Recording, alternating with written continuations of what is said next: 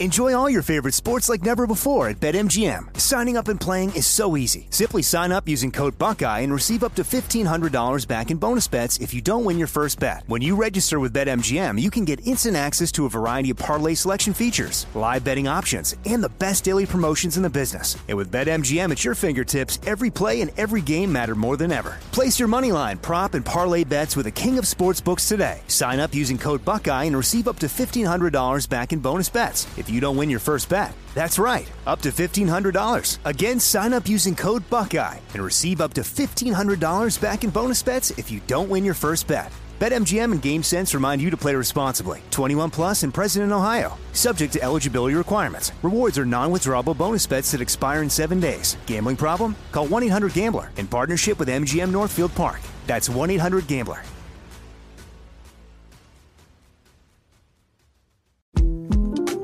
The 2024 presidential campaign features two candidates who are very well known to Americans. And yet, there's complexity at every turn. Criminal trials for one of those candidates. Young voters who are angry. The Campaign Moment podcast from the Washington Post gives you what matters. I'm Aaron Blake, and I'm covering my 10th election cycle. My colleagues and I have insights that you won't find anywhere else. So follow The Campaign Moment right now, wherever you're listening. Are you looking for the perfect move-in ready home this spring season? Now's the time to buy at Fisher Homes. For a limited time only, enjoy below-market interest rates starting at 5.375% APR, 6.139% APR. With these exclusive lower rates, you can save hundreds on a move-in ready home and start enjoying the benefits of homeownership even faster. Schedule your personal tour with one of our new home specialists at FisherHomes.com and make this spring the season you find your perfect home sweet home. Financing provided by Victory Mortgage, LLC, NMLS 461249, Equal Housing Lender.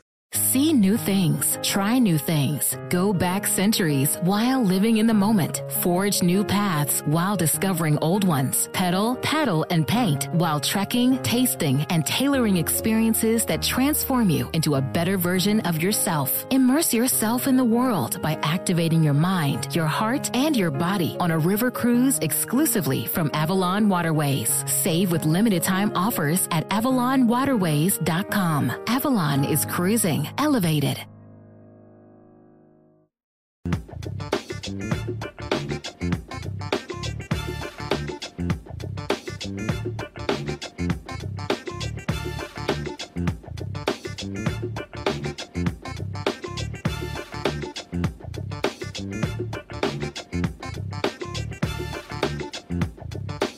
You know how some carriers give you so little for your older busted phone you just end up living with it?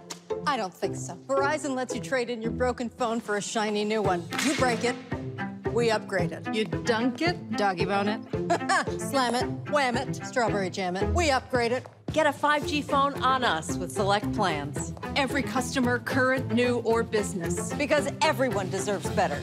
And with plans starting at just $35, better costs less than you think. Today is Thursday, December 16, 2021. Coming up on Roland Martin Unfiltered on the Black Star Network. We're broadcasting live from the College Football Hall of Fame, where they have the Coca-Cola reception and the Disney showcase for Jackson State and South Carolina State playing in the 2021 Cricket Wireless Celebration Bowl. We'll be talking to the president of the universities. In addition, we'll be also covering news of the day, talking about America surpassing 800,000 COVID deaths and why are they banning travel to African nations. We'll talk with the ambassador to the United States from Botswana. Also, Derek Chauvin pleads guilty to federal civil rights charges in the death of George Floyd. And a black sheriff in South Carolina has been indicted for the tasing of an inmate. It's a whole lot we're covering today. In addition, the passing of author and feminist Bell Hooks. Folks, it is time to bring the funk. I'm Roland Martin Unfiltered on the Black Star Network. Let's go. He's got it. Whatever the miss, he's on it. Whatever it is, he's got the scoop, the fact, the find. And when it breaks, he's right on time and it's rolling. Best believe he's knowing.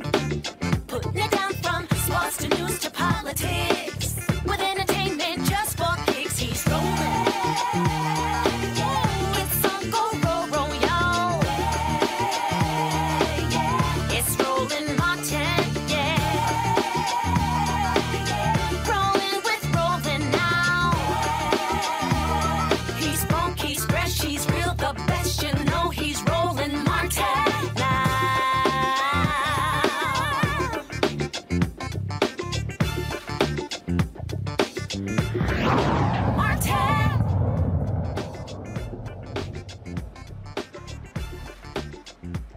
folks. This is a live look at the College Football Hall of Fame here in Atlanta, where we already had the 2021 Cricket Wireless Celebration Bowl pitting Jackson State, the winner of the SWAC Conference, versus South Carolina State, winner of the MEAC Conference. The game is on Saturday. Festivities began on yesterday, and here Coca-Cola will be holding their reception, and Disney holding event as well. We'll be talking to a variety of folks here about what's going on, including athletic director of Jackson State. We'll be talking with the president of the university as well as various South Carolina State officials. But first, we want to talk about what's happening around this country. 800,000 Americans have passed away due to COVID.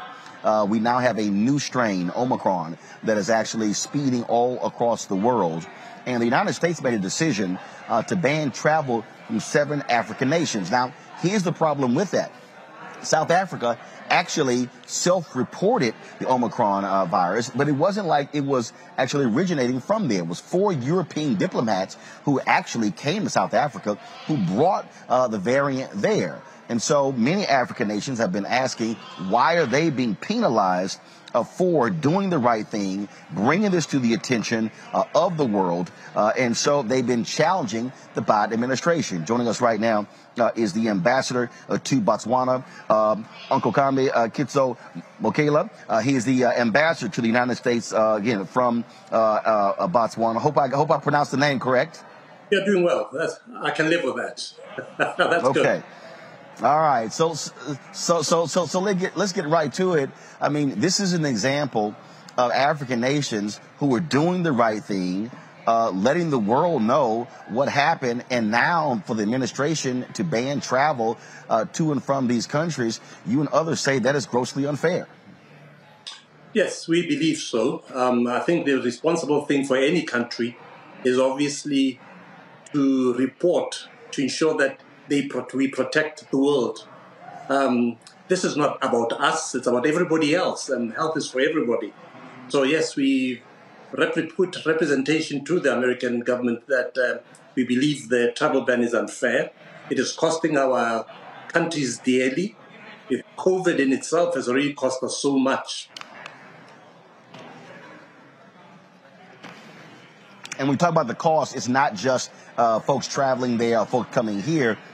You also are dealing with the reality that many African nations are still fighting to get a proper number of vaccines to ensure that your residents are properly vaccinated. What is the situation in Botswana right now when it comes to the vaccination of your residents? The sadness was that in the beginning, it was very, very slow. We couldn't get access to vaccine whatsoever. And as a result, we lost a lot of people. But I can say now things have opened up slightly. There are trickles coming in. Botswana sits at around 42% fully vaccinated and around 46% first dose. But we are still waiting on vaccines.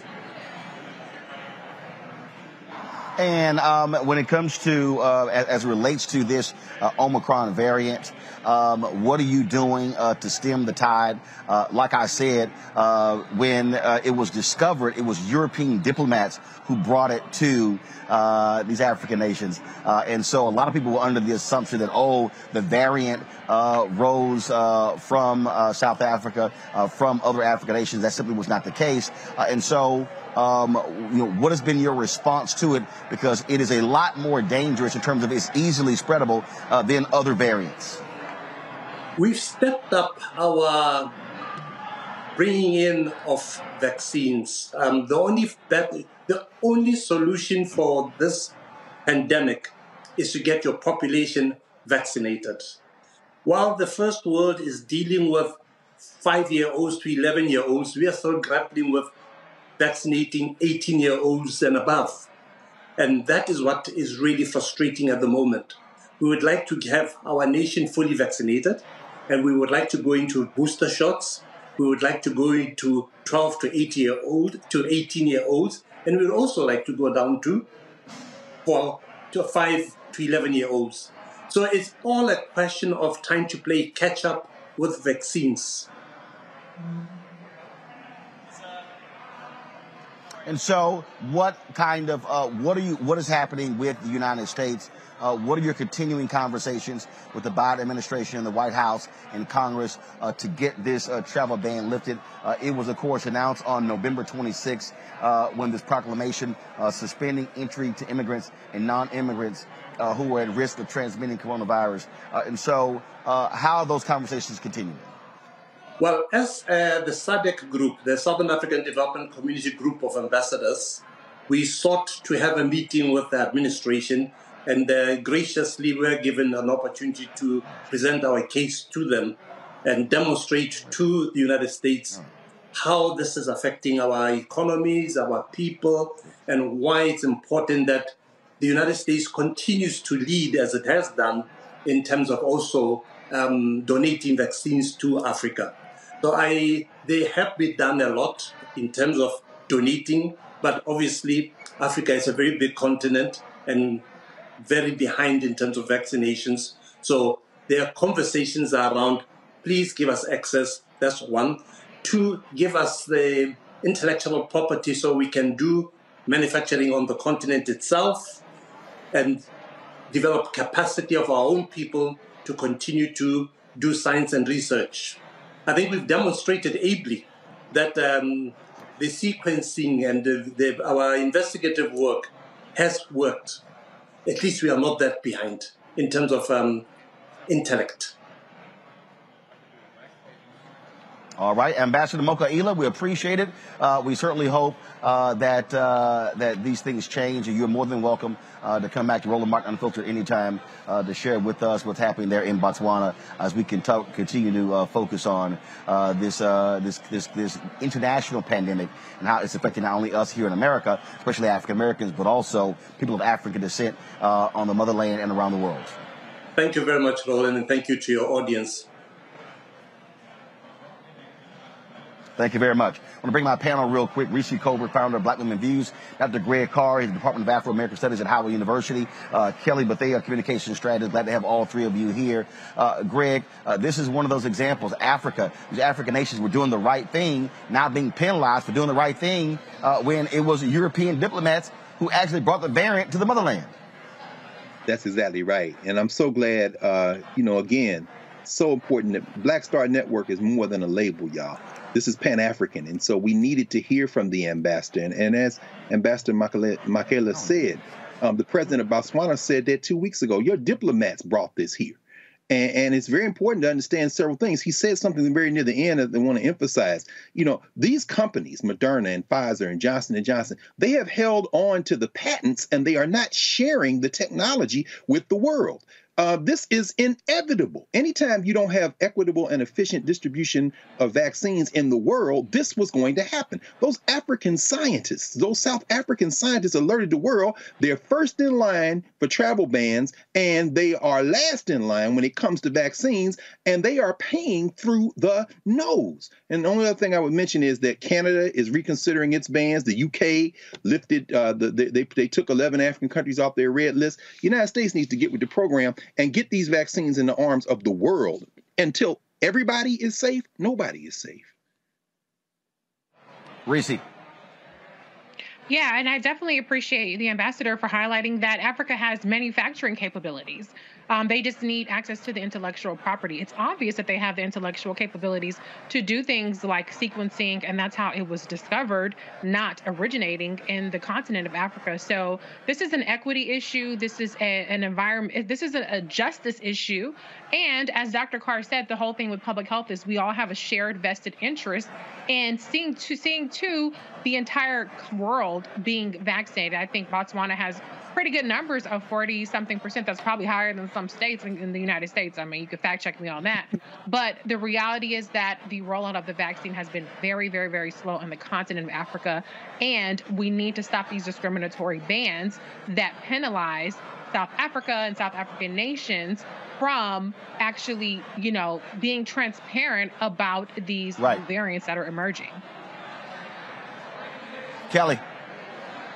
I agree with the panel, but more importantly, this is just very insidiously racist for the ban on South Africa to be applied to the globe when like the doctor said, it was Europeans who brought the new variant to the continent. And the fact that it takes so long for us to close our borders to Europe and Asia, and even parts of South America. But when it comes to the continent of Africa, whose wealth is immense, whose intelligence and intellect and research capabilities are immense and undervalued and underused.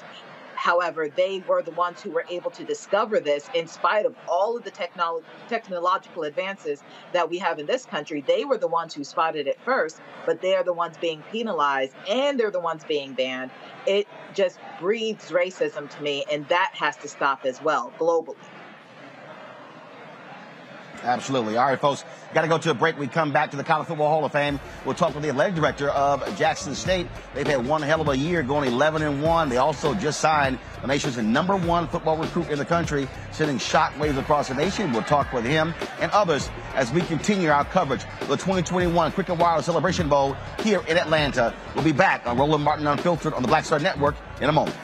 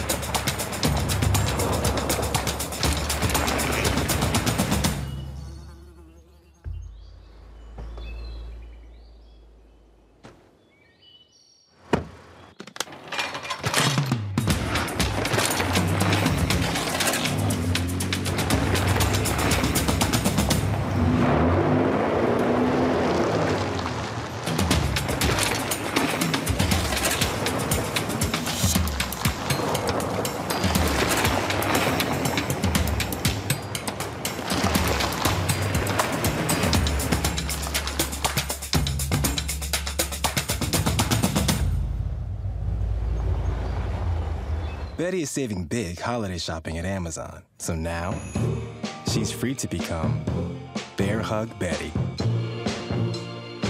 Settle in, kids. You'll be there a while. Ooh, where you going?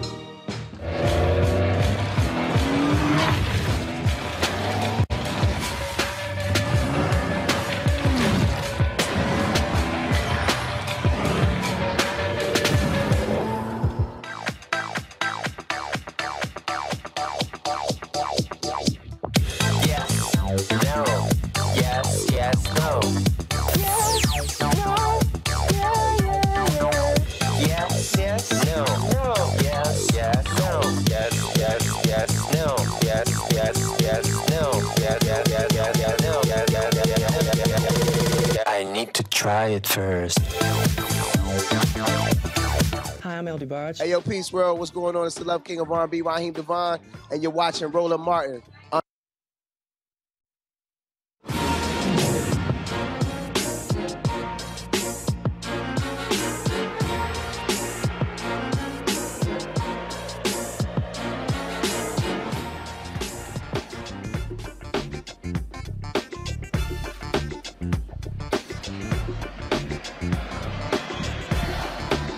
Folks, we are here at the College Football Hall of Fame in Atlanta, where this reception being sponsored by Coca-Cola, our partners this week, as well as the Disney Showcase, is taking place.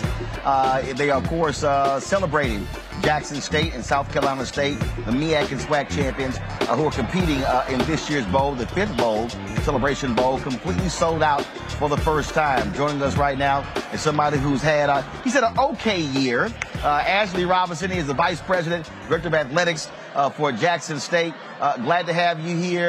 It has been quite a whirlwind for you guys. Obviously, all of the attention that primetime coach Deion Sanders has brought, but also y'all perform on the field, going 11-1, winning the SWAC. Very exciting. Very exciting. It's been an exciting time for Jackson State University. Very exciting time for the athletic department. You know, athletic is the front porch of the university. President Hudson, our leader, does a very good job supporting us. I tell everybody, Roland, it's just prime time in Jackson, Mississippi right now. Coach is doing a really good job changing the culture, but not only is he doing a good job on the field, but off the field as well, growing these young men and young women that work with our program. And that's what I love about Coach. He's all about the community. He's all about growing these young men and women outside of football. And that's what it's all about. We want them to be complete young men and women. Graduation rates are 88%. Very excited about that. So we're doing a great job academically and on the field. So 11-1, big tradition at Jackson State. We're going to continue to build on this tradition and blaze new trails. There were folks were talking about the number of people who were at your last game. Massive amounts of people. And the reality is this here. Success breeds success. And so when teams win, whether you're talking about Jackson State or Texas A&M or LSU or Michigan, fans show up. They give more. They're more excited. And so give us a sense of how that has gone. How has the Jackson State alumni base embraced the athletic department, and not just the football team, but the other sports as well, as a result of this year? Alumni has been great. We have over 50,000 alumni. And, we have passionate alumni. They really love Jackson State University. They've done a really good job supporting Jackson State, supporting the athletic department. Jackson State has a rich tradition. You're talking about 4 Hall of Famers, more Hall of Famers than anybody in the state of Mississippi. Very proud about that. You're talking about over 100 players get drafted to the NFL. You're talking about 16 national championships in the sport of football and 158 championships overall with all 16 sports. So very excited about that. Jackson State is doing, really, really well. Our alumni supporters are doing well. I'm just saying, bro, got a TV show going on. I got you. All right. I appreciate you watching me, but don't walk in front of those cameras again. I'm going to cut you. All right. Just going to walk straight in front of the cameras. All right. Yeah. All right. So you talk about all of the different sports. How many total sports do you have at Jackson State? How many athletes? 16 sports and over 350 athletes at Jackson State. This year has been a great year for us. Over 9 championships, all with all our sports together. Okay. So really, really good. In the fall, we've completed 5 championships. Out of the 5, we won 3. So we're doing really, really well. The whole department is doing well, and that's what we're proud about. The reality is this here. When you talk about HBCUs, forget sports. You also are dealing with resources, buildings, facilities. One of the things that Coach Sanders has talked about is in terms of, the equipment trucks that are coming. You're talking about your medical staff, all those different things. On the academic side, same thing, the rebuilding of campuses like that. You also are a state university. And so, what is that plan there, that 5-year plan or 10-year plan that you have to really build up and grow the capacity of the facilities of the campus, because you're competing against other universities and they're pouring in millions upon millions of dollars with practice fields and all sorts of things like that? Well, we do have a 5-year plan in place, a 5-year strategic plan, and that's academic prowess. Facilities is one of those, and we're starting to upgrade our facilities now. We're doing facility upgrades in all 16 sports to make sure that our facilities are first class and up to par, and make sure we're leveling the playing field, as Coach Prime said.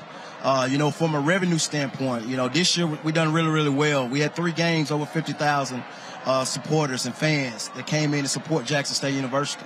Led the FCS in attendance. And when they're buying tickets, because right. See, look, I got no problem saying it, and I've talked to other HBCUs. It's also a deal where a lot of folk, I was talking to the president of Grambling, the Bayou Classic. A lot of folk want the hookup, right. And it's like, look, the hookup don't pay bills. That's right. So, look, you're going to buy tickets to come to the game, just as opposed to saying I need the hookup. Absolutely. Everybody wants a winner. But, I try to explain to my alumni and my supporter what it takes to win. Right now we're doing a 5-day challenge now, a Building Champions challenge. We asking over 50,000 alumni to give $100. These first 5 days is celebration time. It's a great time to be a Tiger. We're going to celebrate. We're going to celebrate on the field, off the field, and we're going to charge our alumni and supporters to support us to make sure these student athletes have the best experience at Jackson State University. And that's what it's all about. It's all about these student athletes, and now is the time.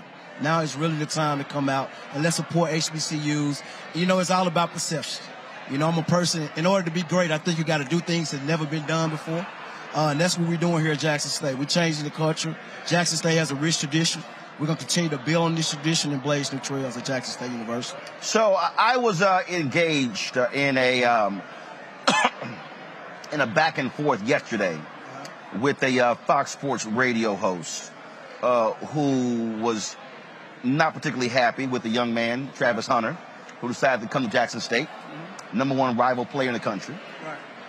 And I asked this of Commissioner Thomas, and he said something where he and I really went at it. Okay. And people have been on his behind all day as a result. And what he did was he questioned HBCUs, said they had inferior athletes, inferior facilities, and said that, in fact, this is the quote to me. This is a tweet to me. HBCU football doesn't have close to the same support athletically, academically, medically, and they play an inferior schedule with inferior teammates.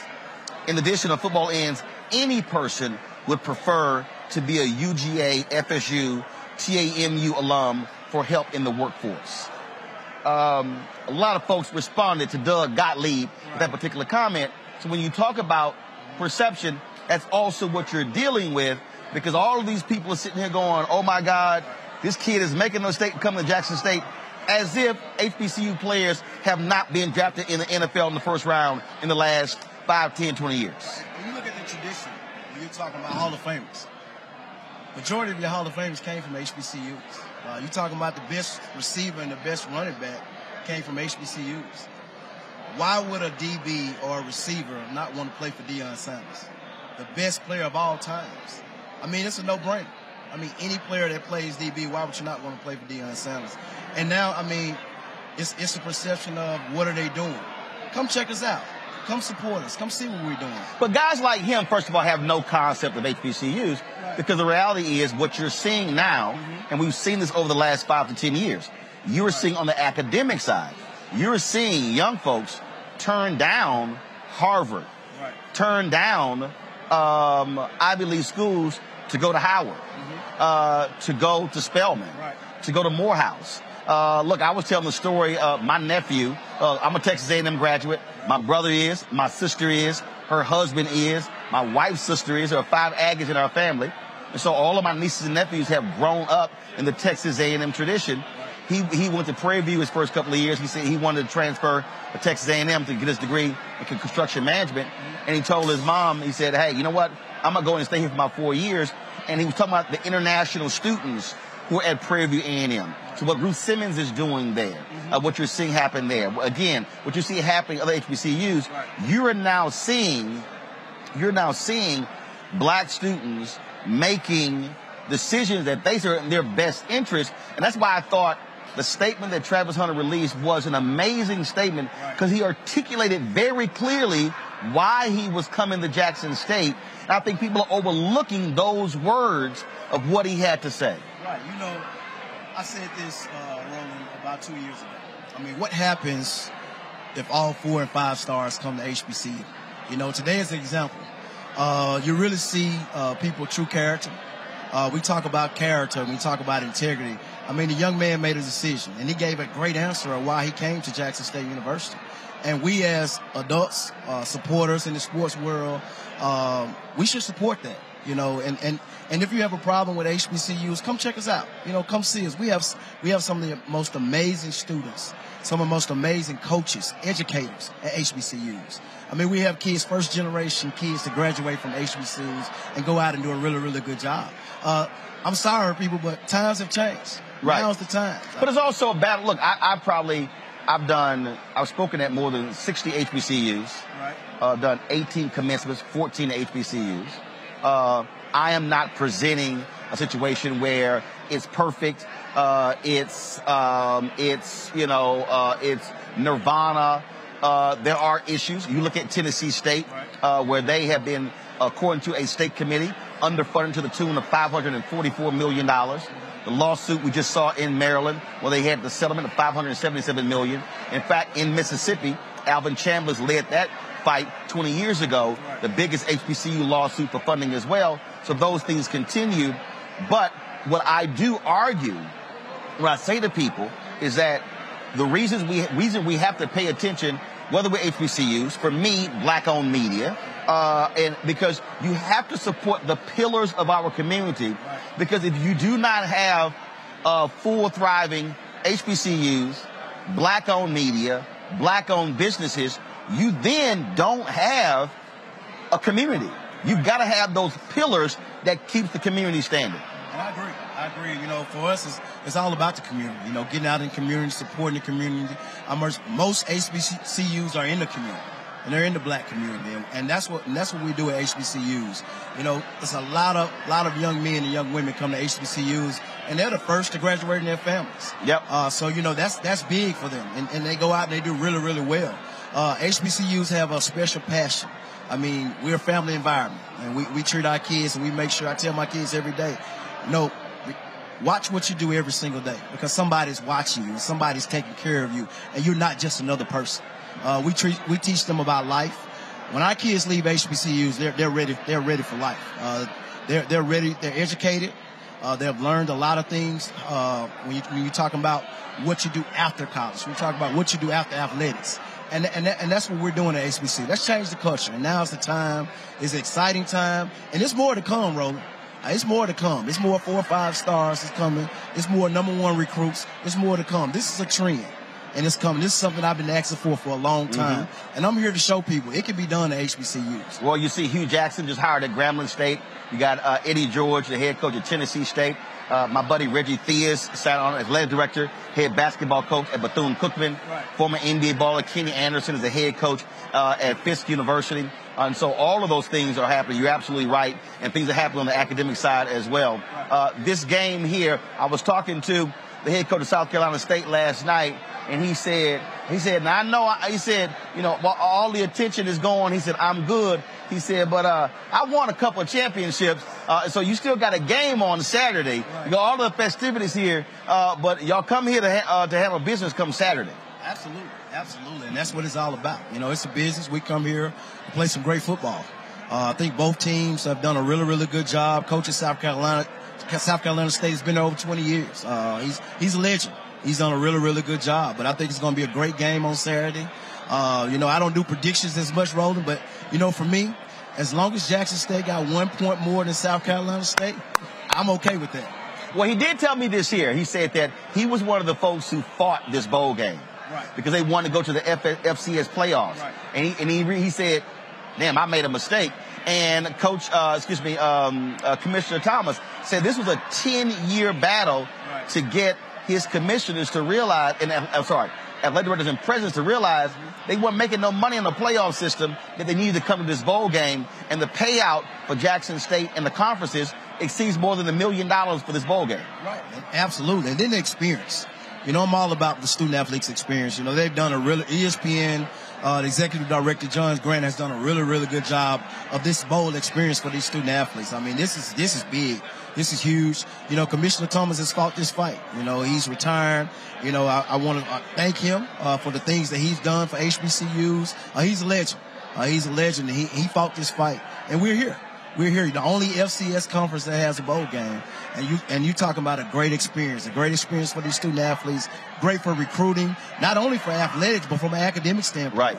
You know, and I'm gonna tell you, Roland, get ready for halftime because the Sonic Boom of the South, they coming.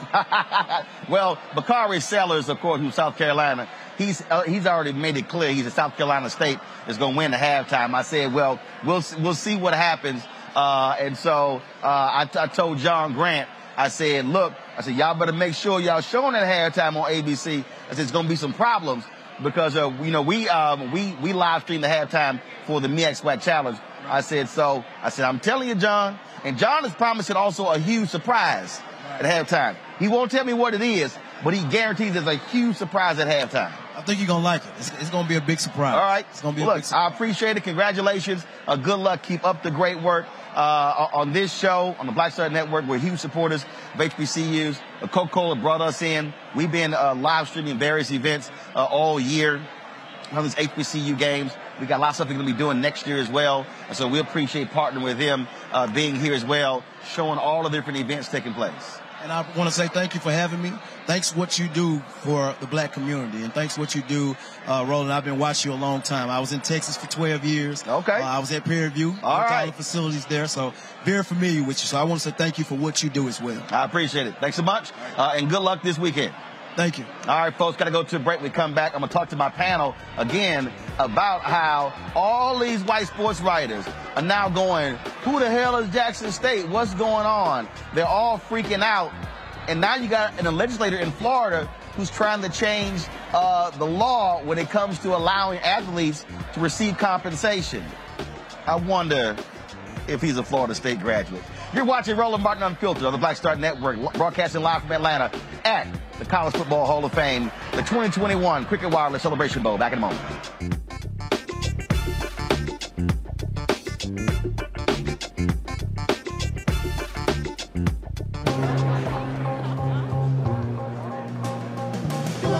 Are the stars out tonight?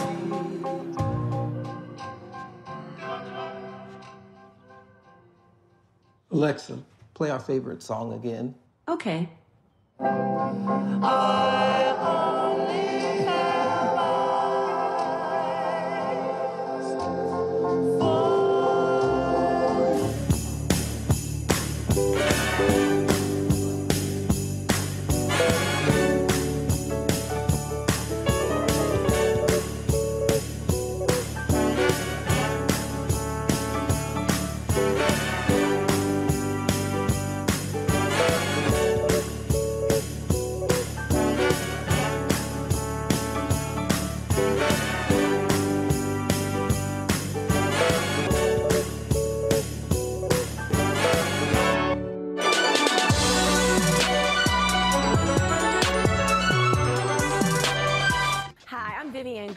Hey everybody, this is your man Fred Hammond, and you're watching Roland Martin, my man, Unfiltered.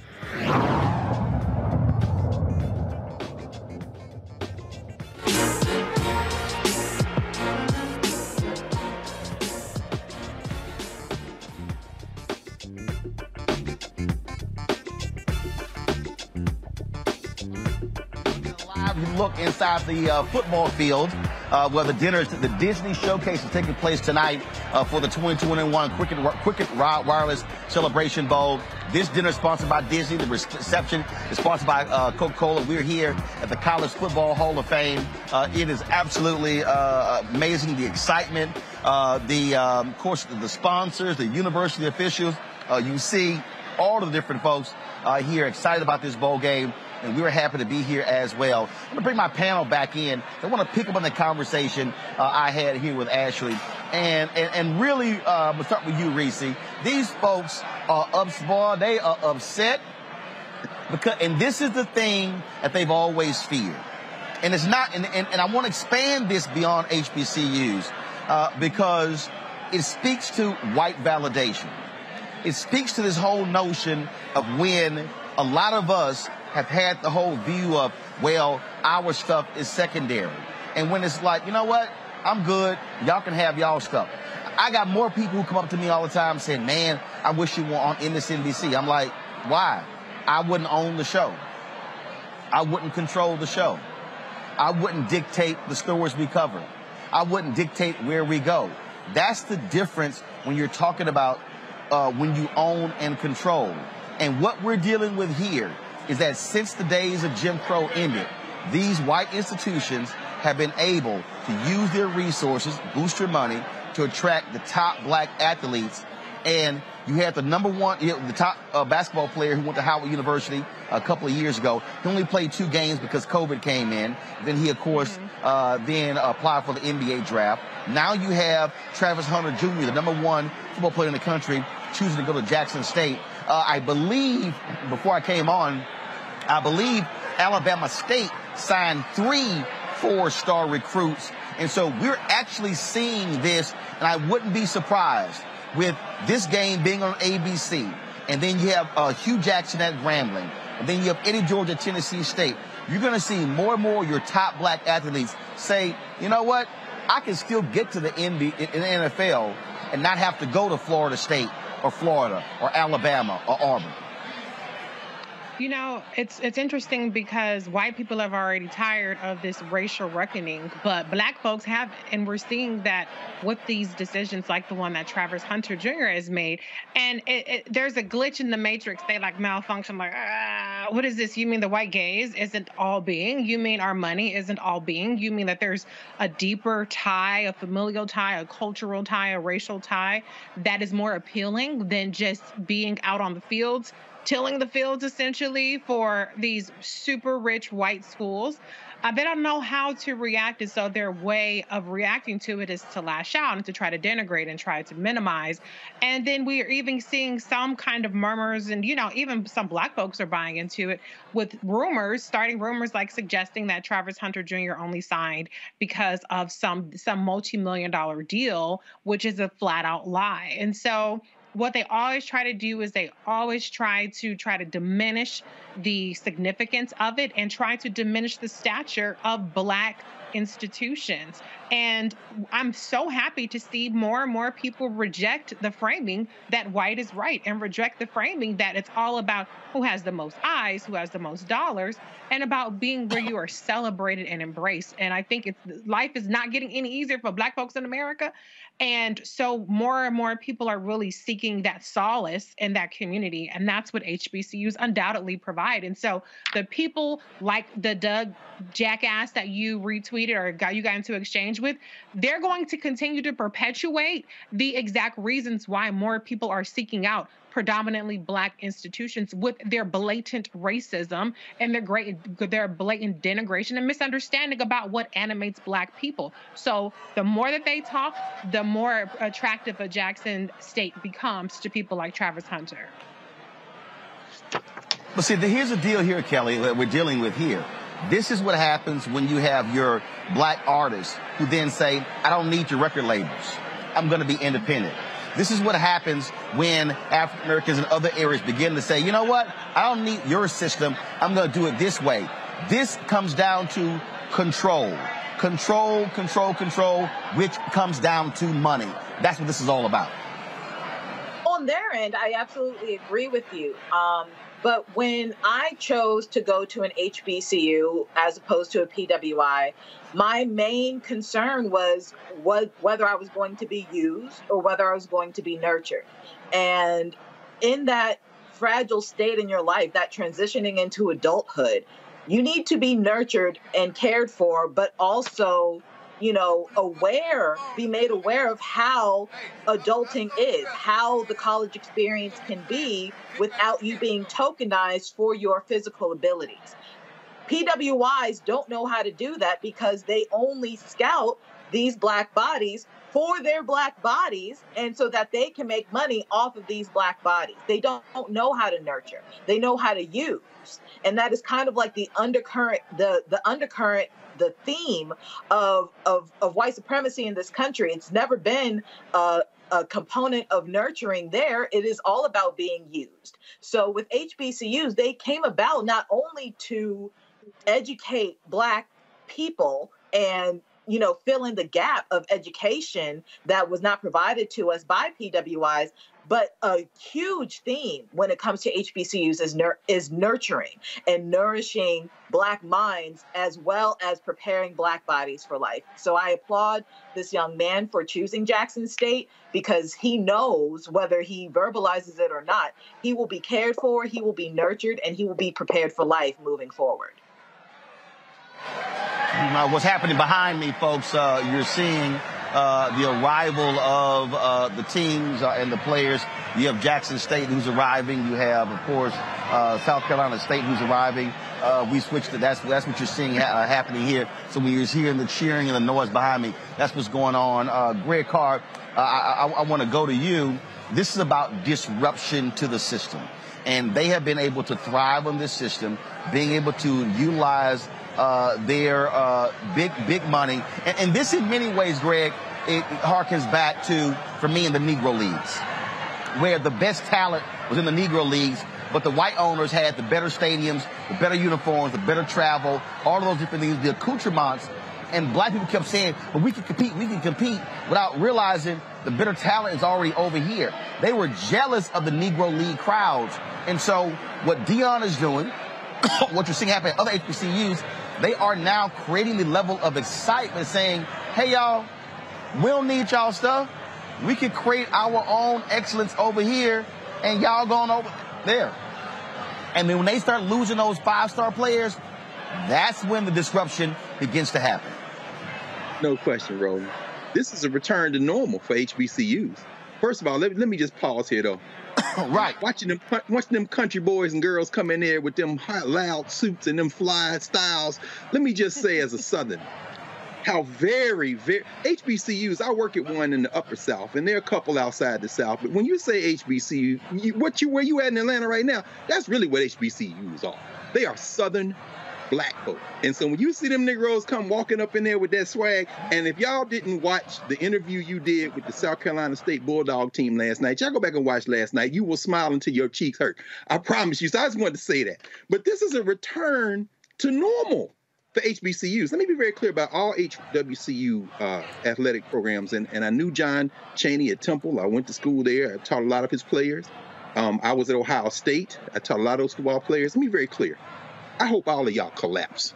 Because, see, this is what happened after so-called integration. You framed it perfectly, Roland. They cherry-picked.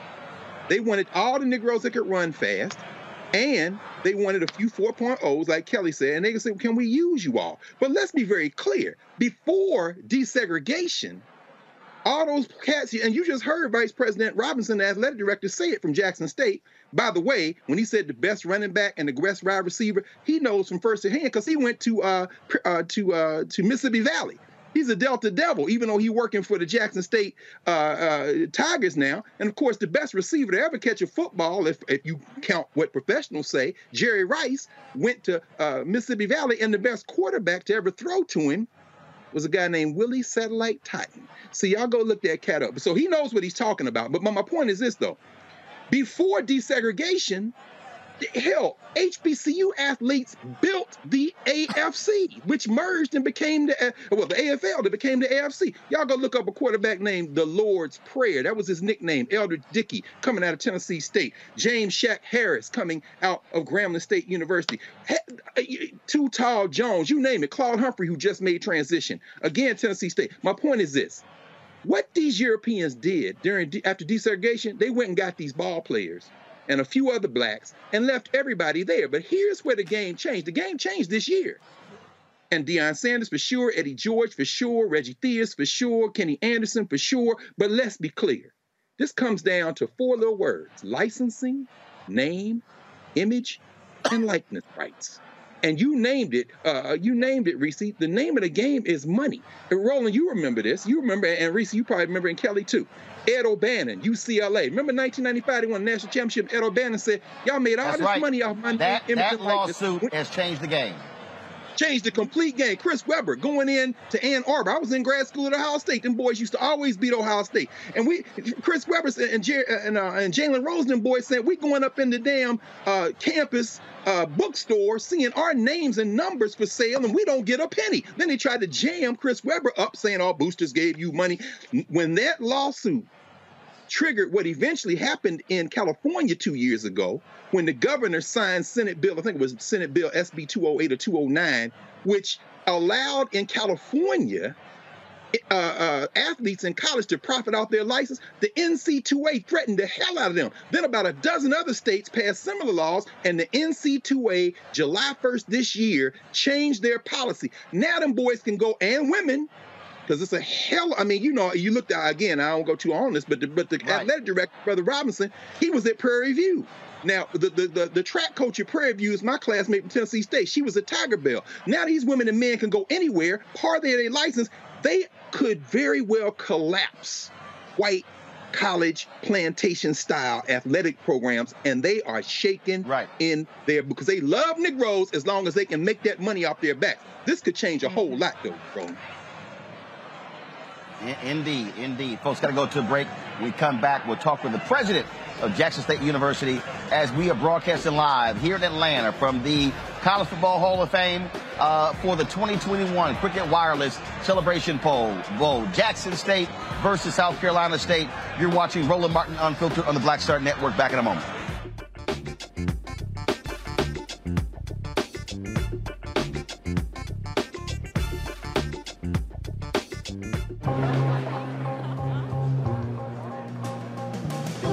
Are the stars out tonight?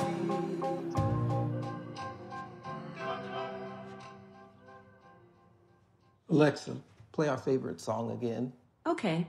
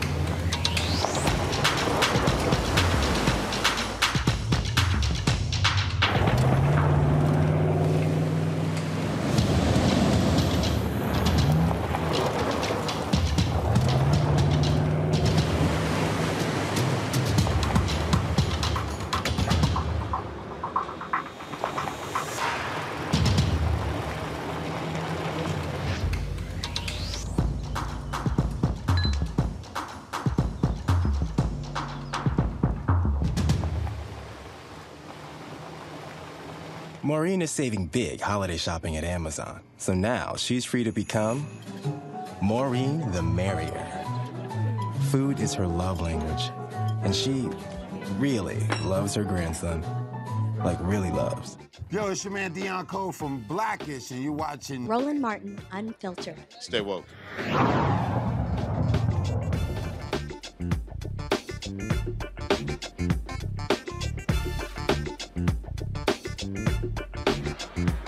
TV1.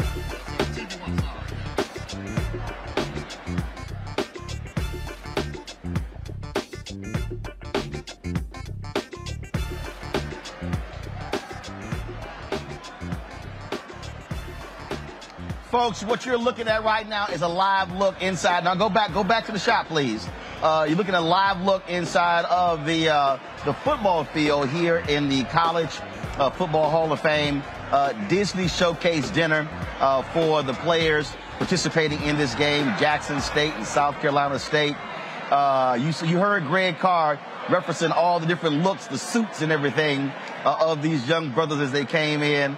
They are enjoying the bowl game, the bowl festivities this week. This is the 2021 Cricket Wireless Celebration Bowl. We were at the World of Coca-Cola last night where they had the big event there, where, of course, we're now here at the College Football Hall of Fame. All kinds of different things that are going on. This reception being sponsored by Coca-Cola. You have the Disney Showcase. And so it has been fantastic. We told you yesterday our cameras were on the tarmac. Delta sent 2 charter planes, one to Jackson, one to South Carolina, to fly both of the teams here so they wouldn't have to take buses to the bowl game. And so they really are getting, and remember, this is the first bowl game of the bowl season. So all of the attention is on these 2 schools. The game is going to be airing on ABC on Sunday. No, not on ESPN, not on ESPN2, not on ESPN Digital. It's going to be broadcast all across the country for folks to actually see. And I can guarantee you my next guest does not mind the amount of free publicity the university is getting as a result of all of this, of this ball game. So he is the president of Jackson State. Glad to have Thomas Hudson with us. Doc, how you doing? Doing great. How about yourself? Doing good. So you got to feel good, obviously. 11-1 season, all of the attention at your university has been getting with Deion Sanders as your head coach. You guys just signed the #1 recruit in the country. But just your thoughts about what it means for these young men just to experience all of this. A lot of them first time flying on planes. I was talking to them. First time flying on planes. First time really being able to be sort of in this atmosphere? Well, look, it's wonderful when we can offer these opportunities to our student athletes, and I always want to remind people that these are student athletes. They just came off finals last week. Some of the kids were able to graduate last week, so just a wonderful opportunity to be able to provide them with this experience, and it's a result of their hard work. You know, from the university's point of view, these are our ambassadors. These are the kids that you see on the field. They're doing the work on and off the field, and we just couldn't be prouder of what they're doing. It's also great to see them. I mean, here you got young men who are 18, 19, 20, right. 21. But many of them were like kids in the candy store last night at Coca-Cola. Right. I mean, you know, just enjoying all of this, just being able to see all of this. And the reality is, look, there's only one FCS That's right. Bowl game. Right. You know, you have the playoff system as well. And so, you know, the SWAC and the MEAC gets to experience something that no other HBCUs get a chance to. Exactly right. And it's really an advantage for those conferences and for HBCUs in general to be able to have this type of atmosphere. You know, for years, Jackson State played in the playoffs.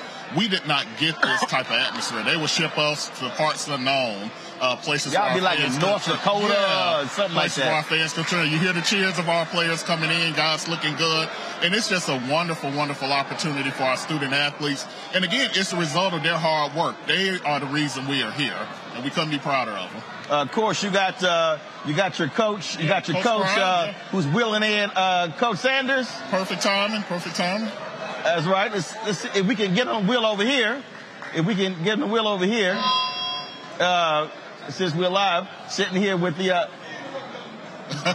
He said he can't interrupt us. Of course, we're sitting here as they're all coming in, for the dinner here. Let's also talk about what's happening off the field for Jackson State in terms of, you know, what are you seeing on the enrollment side, on the academic side, are you seeing students who also now look at the university for academics? Well, what you're really seeing is the elevation of Jackson State University, elevation of our brand, our name. You see us everywhere doing positive things. On the enrollment side, you're seeing the elevation and the uptick in enrollment. Just before coming here, I was at a student event over at Charles Drew High School. A large number of students, about 30, who were on the spot admitted to the university. Just that increased interest, and of course with the university, our academic programs, and it really starts there. My first event on Wednesday was a signing of an MOU with Morris Brown. As you know, the Morris Brown story, they're on the way back, reaccredited. We're actually a part of that success by offering them entree into our graduate programs, our master's, specialist, and doctoral programs. So just an overall elevation of Jackson State University and HBCUs in general. We're seeing it with our fundraising. We're seeing it with our grants and contracts. We're seeing it with our enrollment. And overall, we're seeing it with just the great students and the student athletes that are coming to the university. You also are a state university, and so yes. Are you also seeing the state step up and increase its funding for your university? We absolutely are. We're seeing that increased interest and really the understanding that, hey, for us to succeed and for state universities to succeed, you have to have that investment. You have to have that investment really in your physical resources, in your physical planning, your residence halls, your dining halls, and your classrooms. And we're really happy to see the state of Mississippi step up in a major way in that way. You know, one of the things that we have been talking about being here and, again, with these players and with the attention. I mean, the reality is this is a nation that looks at sports. They look at these things. And look, I'm a Texas A&M graduate. When Johnny Manziel won the Heisman Trophy, I mean, that just blew up the fundraising of the university. But it also costs a whole lot of money when you're trying to compete in athletics. Right. And so how have you also been making it clear to your alumni base that their increased support is also crucial? Because unfortunately, a lot of HBCUs have anywhere from a 2 to 5% of giving yes. from the alumni base. Well, and that's been a real focus, especially under my administration. How do you increase that giving rate? And making our alumni, really all alumni, understand it's about being counted. Not how much you give, but that you give and that you make it a habit. Thankfully, we've had an uptick in our alumni donations, but there's a lot of room to grow. And we're really focusing on harnessing everything that's going on here. Athletic director has a 5-day challenge. Hey, let's get as many of our 50,000+ alumni to give at this time. And so, again, it's about harnessing this energy, really leveraging all the coverage, all the positive vibes surrounding the football program and the university as a whole to increase our giving. One of the things, let's do this here. Do we have an IFB over here? If we do, all right. So no, you won't be able to hear the studio. All right, so let's do this here.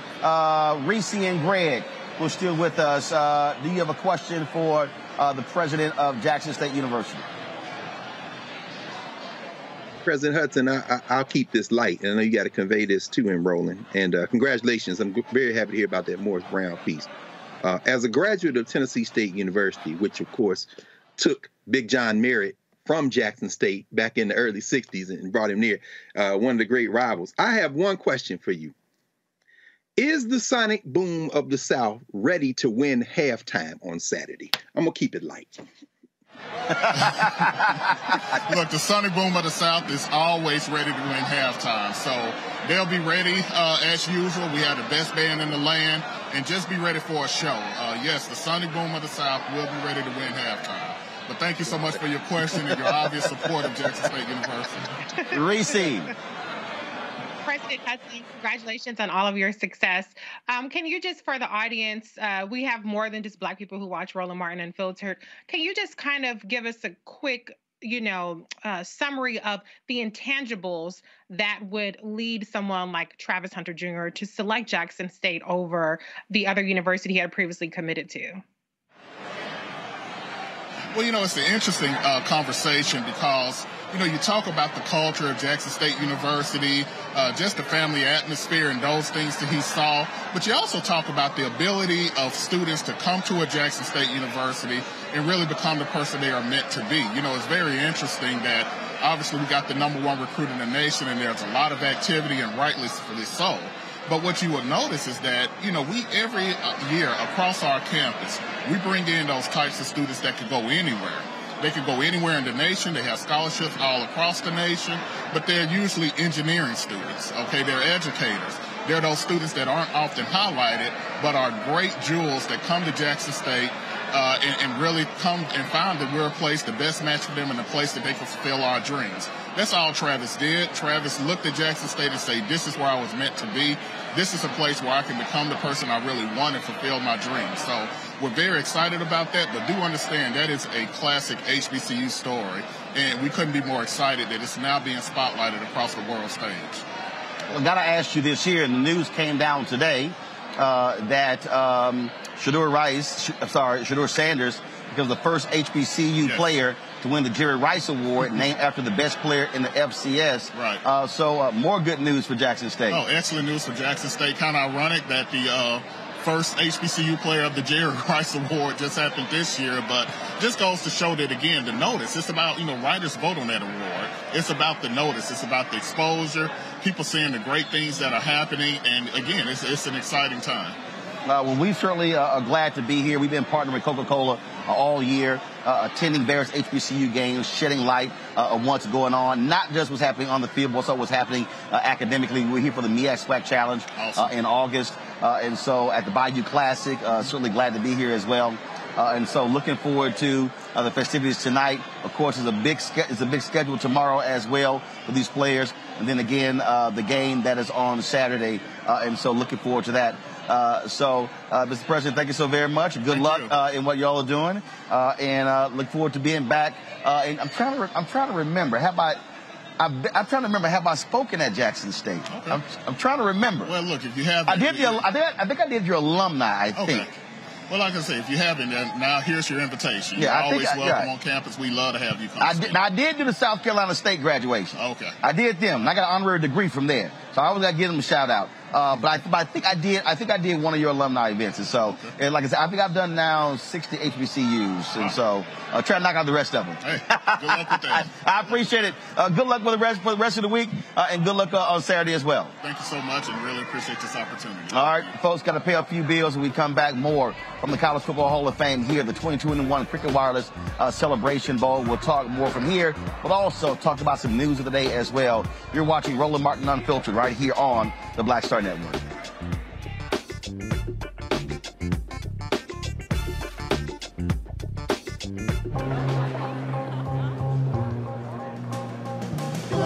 Are the stars out tonight?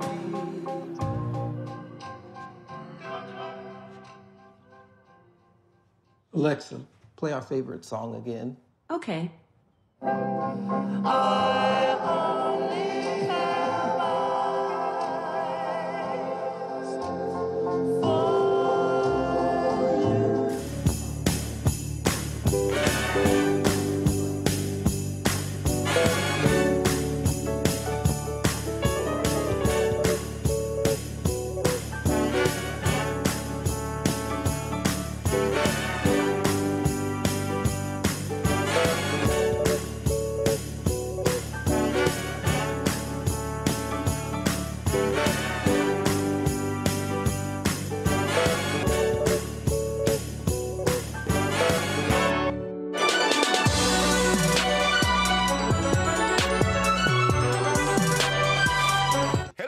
I'm Godfrey, and you're watching Roland Martin Unfiltered. And while he's doing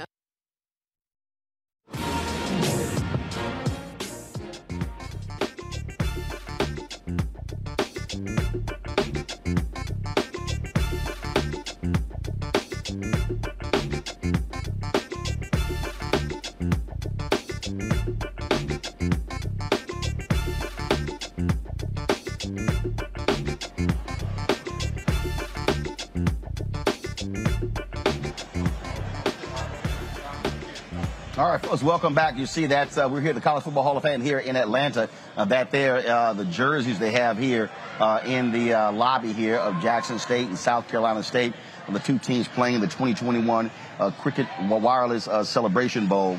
It has been a very good week as we have been here covering all of the events. Got lots more events we're going to be covering tomorrow as well, including both teams visiting the Children's Hospital of Atlanta. There's going to be a roast and toast to the MEAC commissioner, Dennis Thomas, who is retiring this year. In addition to that, we also will be covering live right here on the Black Star Network. You can watch live at noon to 12:45, the MEAC news conference, and then to the 2:45, the SWAC news conference. And tomorrow night, we're going to be at the Omni Hotel for the SWAC Hall of Fame dinner. And so a lot of stuff we got going on, so we're looking forward to bringing it all to you. And this is why it's important to support the Black Star Network, folks.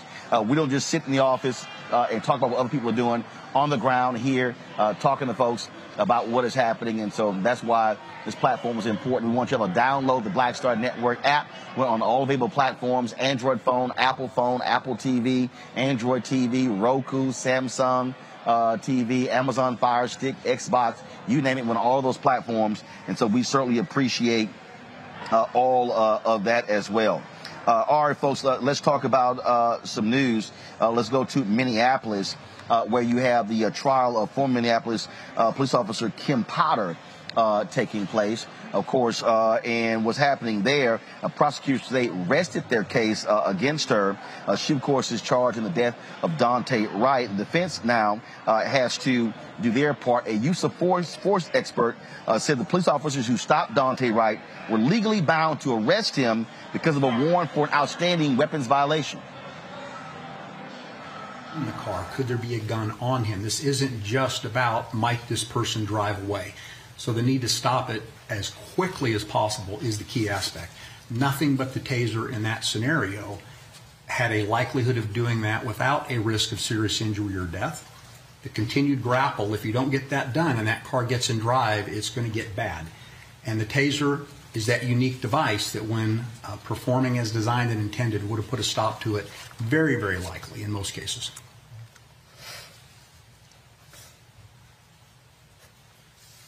Did you change your opinion as to whether her perceived use was consistent with the standards you've described after watching the videos of Lucky and Johnson at all? No, sir.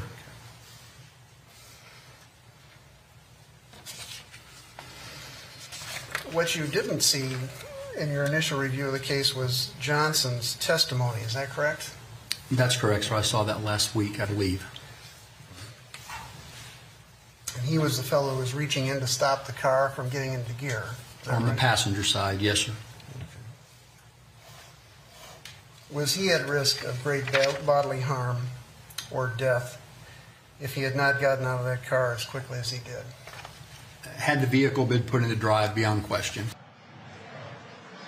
Yesterday, the father of Daunte Wright took the stand as a character witness for his son. Take a minute if you need one. Picture of me and Daunte.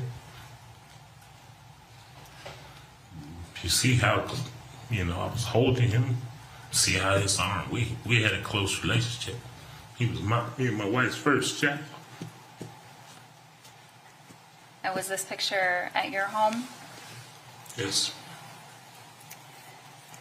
Was this not long before he passed away? This was right before he passed away. And if we could put on the screen Exhibit 3, please. That's already been admitted. Did your son Daunte also have a son of his own? Yes.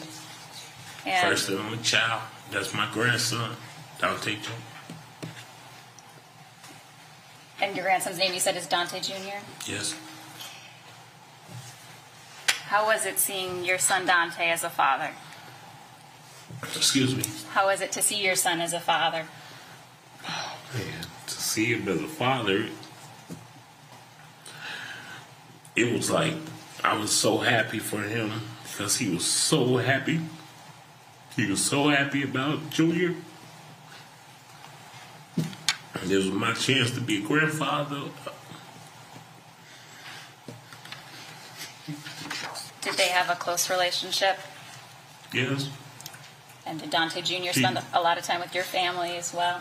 Yeah, Daunte Jr., Daunte lived with us. Junior was pretty much there every day. And he loved his son. And do you love your son, Daunte, a lot as well? A lot. I loved Daunte. He was loved. Do you miss him? I miss him a lot, every day. Thank you, Your Honor. Kim Potter is expected to take the stand as well to testify in her case. And so we'll be covering that. We're, of course, providing a live stream of these cases as well. Folks, today at the White House, the first African-American who received the Medal of Honor since 9/11 took place, President Joe Biden today awarded the Medal of Honor to a young man who did an amazing job. His name is Alwyn Cash. When they were in Iraq, you might remember the story here where Alwyn Cash saved a number of his fellow members of the military.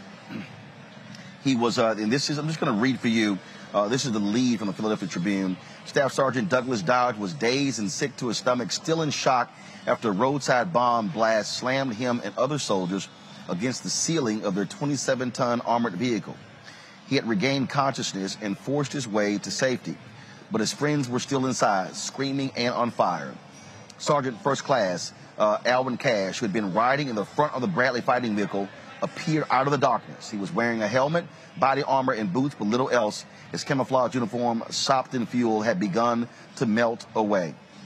What he then did was reach into this burning vehicle on 6 different occasions to rescue those who were trapped inside on October 17, 2005.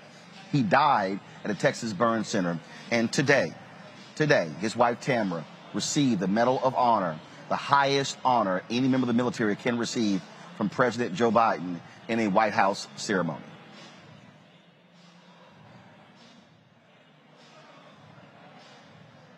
folks, let me know if we. All right, let me know if we have that video.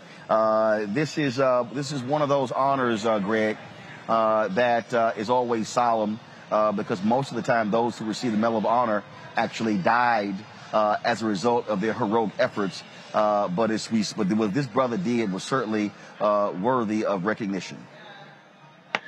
Yes, I think he was initially nominated for the Silver Star, but his commanders lobbied hard to upgrade that to the Medal of Honor. Let me be very clear. War is not the answer. That boy should never been over there, and neither should any of the rest of his comrades. But once they were deployed following orders, and like you said, in October 2005, he rescued his friends, he rescued his fellow soldiers, and he paid for it with his life. He was 35 when he passed. And so when they find the footage and show, we'll see his widow receiving that medal, a Florida boy who enlisted, I think, in maybe 1989, 1990, and was deployed again in an overseas adventure that has cost this country trillions of dollars. Ultimately, they could have gone for other things. But when called on, he served.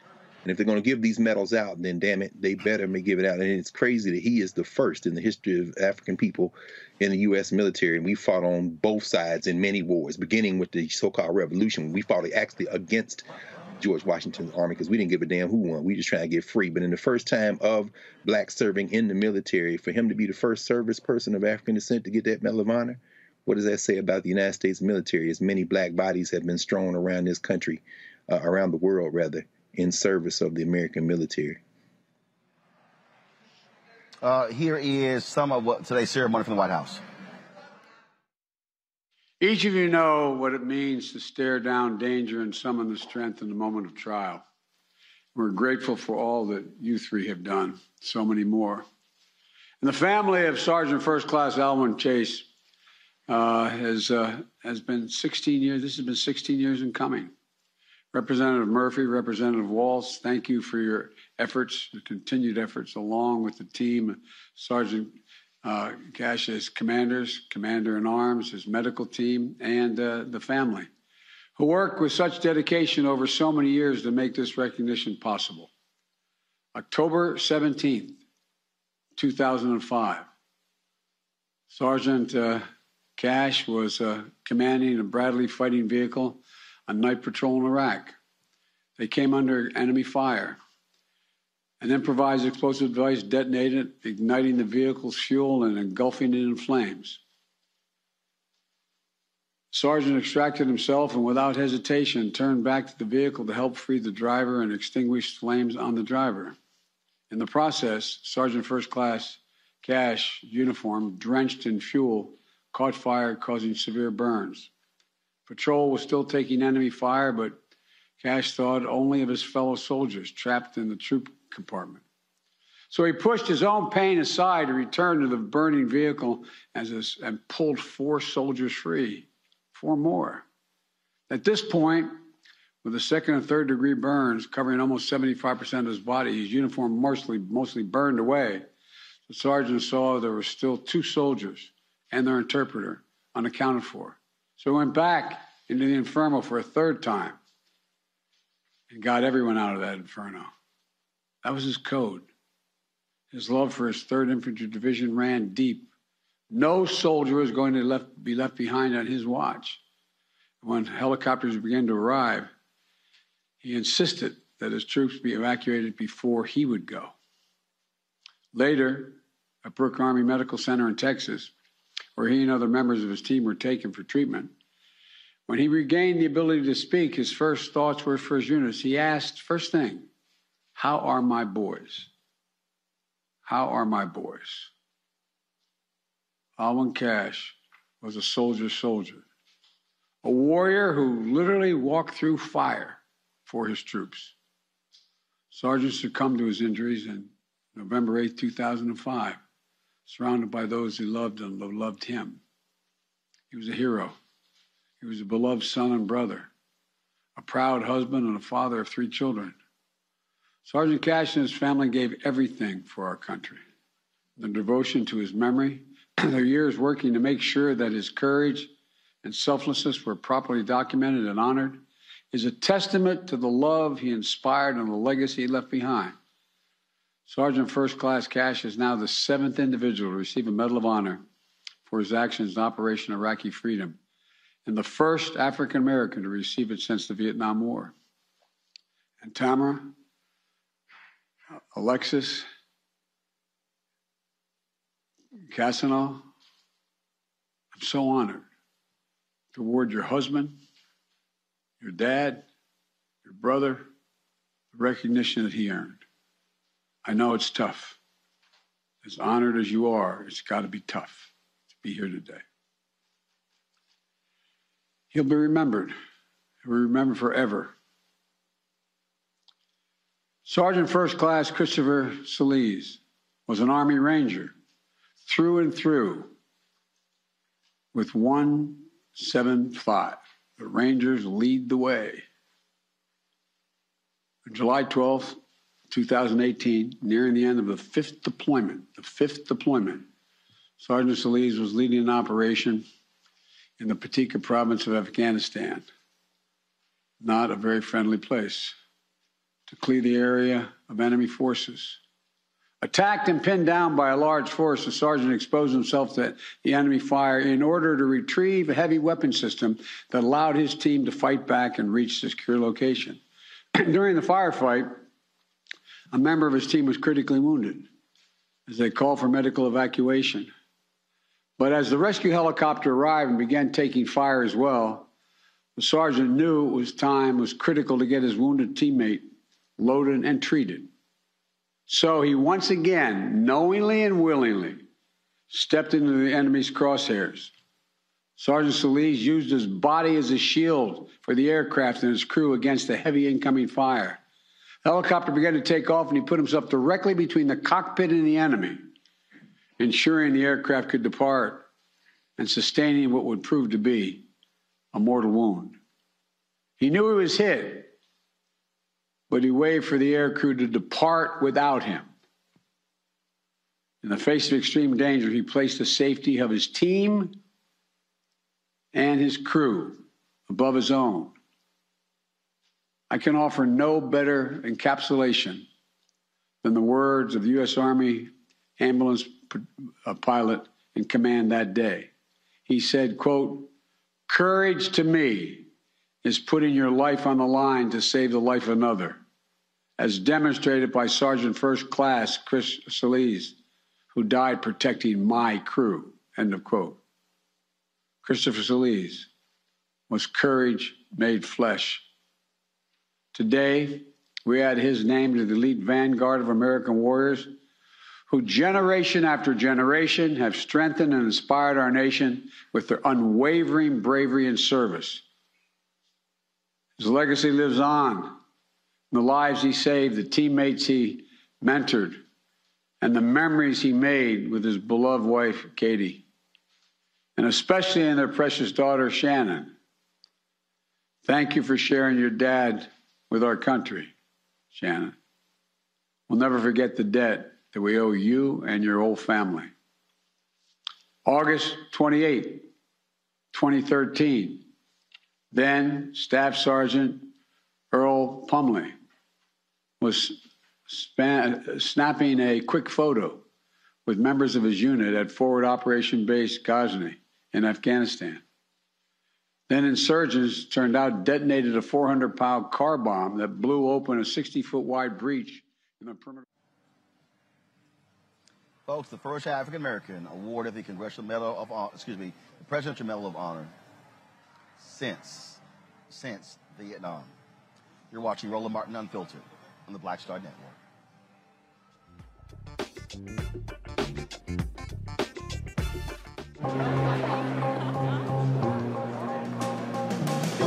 Are the stars out tonight?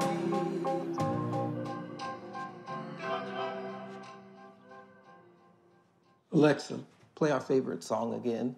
Okay. I only have eyes for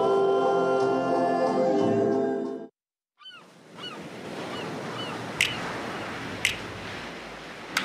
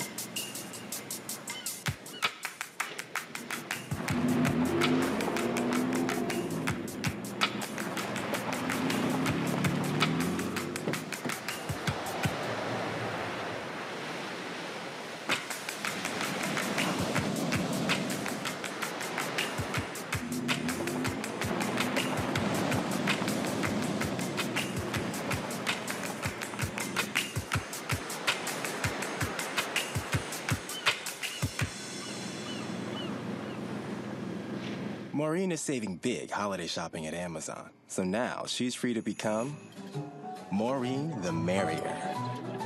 Food is her love language, and she really loves her grandson. Like, really loves. Hey, I'm Cupid, the maker of the Cupid Shuffle and the Wham Dance. What's going on? This is Tobias Trevelyan.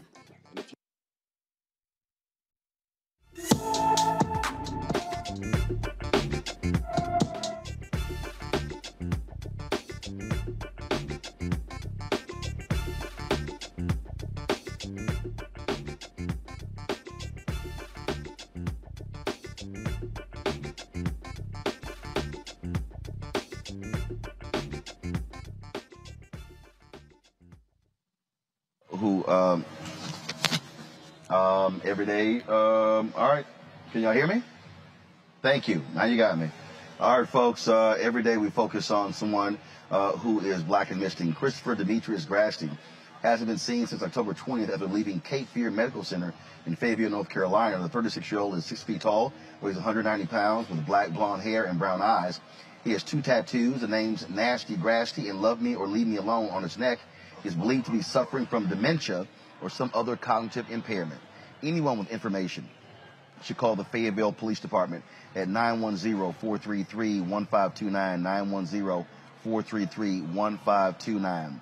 Voting rights continues to be a significant issue as civil rights activists press President Joe Biden and the Senate Democrats to do something to pass the For the People Act and the John Lewis Act to stop the voter suppression laws being passed by Republicans all across the country. Senator Chuck Schumer insists Democrats will get this done before the 2022 election. Continue working to bring the Senate to a position where we can move forward on Build Back Better. Senate Democrats have spent the past few weeks engaged in a separate discussion on addressing another critical and urgent priority, protecting the right to vote and safeguarding our elections. Yesterday, I joined with a number of my colleagues in detailed conversations about how the Senate will get voting rights done in time for the 2022 elections, including advancing the Freedom to Vote Act and the John Lewis Voting Rights Act. In state after state, Republican-led legislatures are approving the most draconian voter registration laws that we've seen since segregation, and they're doing it on an entirely partisan basis. Let me repeat that. Republicans at the state level are passing the most egregious restrictions on voting rights that we have seen since segregation, and they are doing it on an entirely partisan basis. Senate Democrats are working to find a path forward to respond to these attacks by passing legislation like the Freedom to Vote Act and the Voting Rights Advancement Act.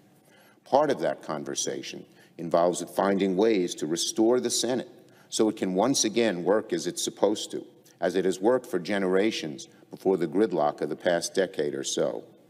These conversations are ongoing. The fight to protect voting rights is far from over in the Senate. Just because Republicans will not join us to defend democracy does not mean that the Democrats will stop fighting. This matter is too important not to act, even if it means we must act alone to get the Senate working. Now, Reese, different civil rights activists, they say that they are going to be targeting MLK Day to put pressure on the White House, and I'm going, that's a month. What the hell are y'all doing right now? Black Voters Matter, they've been out there in the streets for all year. Reverend Dr. William J. Barber, the Poor People's Campaign, they've been out there as well. But frankly, and I saw a tweet where Derek Johnson, the president of NAACP, says they look forward to a White House meeting with Joe Biden. No, this is not time for a meeting. This is time to put the kind of pressure on them. You even had Arizona Senator Kristen Sinema, who reasserted that she does not want to get rid of the filibuster to pass voting. Now, keep in mind, they did get rid of the filibuster to increase the debt ceiling, but not to deal with voting. Chuck Schumer's weak as shit. I'm just going to say it because he gets a free pass on all this. They stay up Vice President Kamala Harris' ass. They even stay on Joe Biden's ass. And yet Chuck Schumer sound like he just a regular schmegular senator and not the majority leader. What have you been doing all year? You knew the filibuster was going to be an impediment back when you first became the majority leader, and they damn near filibustered the Senate rules change. So you had to share power with Mitch McConnell, and you couldn't push through Biden and Harris nominees. What have you been doing? This did not sneak up on the Senate Democrats. This did not sneak up on Majority Leader Chuck Schumer. You have been asleep at the wheel, or you've been ineffective. You pick your poison. You want to say that you just haven't been thinking about it. You want to say that you've been completely ineffective at it. But it is inexcusable that we are now going into the next year and we're still talking about addressing something that should have been addressed really at the very beginning of this Senate session. He is completely out of control with his caucus. He's sitting up there. Who was your audience for that? Because the people that you have to get in line are Kristen Sinema, Joe Manchin, and whoever's hiding behind those two miscreants, and people who are trying to keep this Jim Crow filibuster alive and well. And so I'm sick of speeches. I'm sick of platitudes. I don't want to hear about how important it is. I want you to get the shit done. And just like how they raised the debt limit with very little fanfare, they carved out the exception with very little fanfare. Keep that energy and pass some dang voting rights. And I mean, they flip-flopped in the past 24 hours. My head is on a swivel from, oh, we're going to prioritize voting rights over Build Back Better because this has to be done before the end of the year, to, like I said, within 24 hours now saying, well, we'll get it done before the next election. The next election is here, Majority Leader. You already said they're passing bills right now to restrict the vote. In Georgia, one is already passed, for instance. Right. And we are losing the House before one freaking vote is cast because of gerrymandered maps. And so the time for action is long past. Figure out a way to twist some arms, crack some skulls, bribe some people, whatever Mitch McConnell does to keep his people in line. Chuck Schumer, you got to figure out how to harness that energy and get your people in line, because this is a must pass. Not a nice to have, but a must pass. Before I go to Greg, this is Pastor Raphael Warnock, U.S. Senator from Georgia, speaking on the floor of the U.S. Senate a couple of days ago, talking about bipartisanship. Listen to what he had to say. What about bipartisanship? Isn't that important? I say, of course it is. But here's the thing we must remember. Slavery was bipartisan. Jim Crow segregation was bipartisan. The refusal of women's suffrage was bipartisan. The denial of the basic dignity of members of the LGBTQ community has long been bipartisan.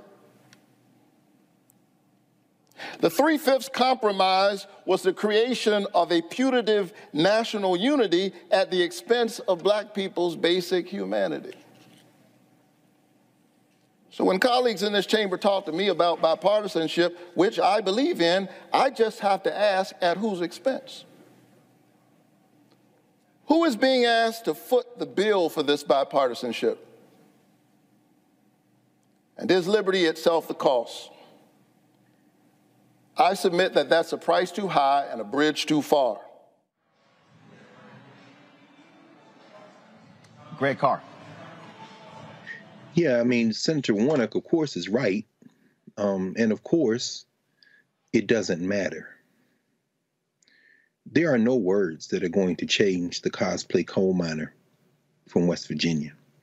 And there are no words that are going to change the airhead from Arizona.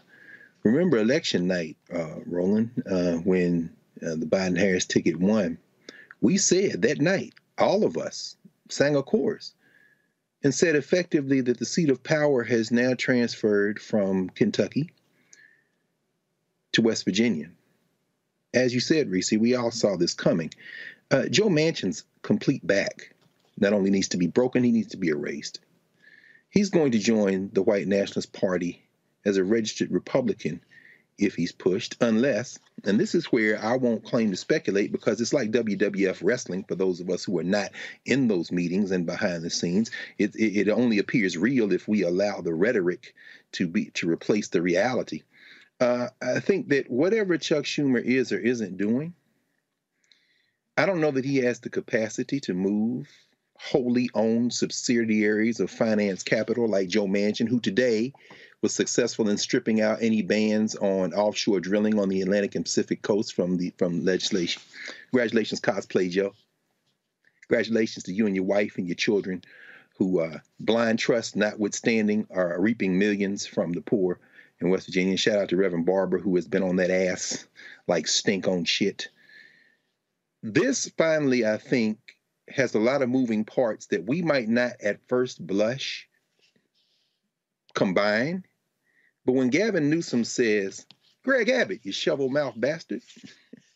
So this is what you're going to do with terminating pregnancies, and the Supreme Court's going to allow you to do it? No problem. I'm going to get the guns off the street in California by weaponizing the entire citizenry of the state of California using the same language you used in that abortion bill. And let's see if the Supreme Court backs that up. Now, what does that have to do with Joe Manchin and Kristen Sinema? It has this to do. See, what the white nationalists are doing is playing for all the marbles. You've been saying this all along. This is going to determine whatever is going to happen in this experiment called United States of America for the next generation or two. And when Raphael Warnock stands there and says slavery, what he doesn't say is the United States was still expanding and they damn near fractured. When he says Jim Crow, what he doesn't say is that after World War II, the United States couldn't afford to go onto the world stage with all these non-white people taking their independence and keep oppressing us in the same way. What he doesn't say is that this battle may not be won in Washington, D.C. by appealing to people's common sense and morals, because they have none. This battle might be won in the state capitals that are controlled by Democrats like Gavin Newsom that will say, you know what?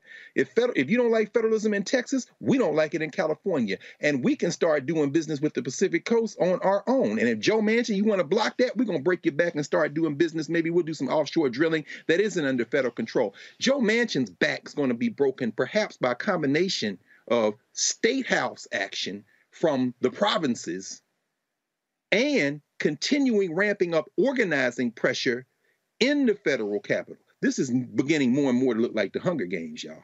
And there's a lot of moving parts, and I really don't know where this ends, but I know that it's gonna. You can't talk to these people like they have common sense. As Malcolm X says, you're speaking a language they do not understand.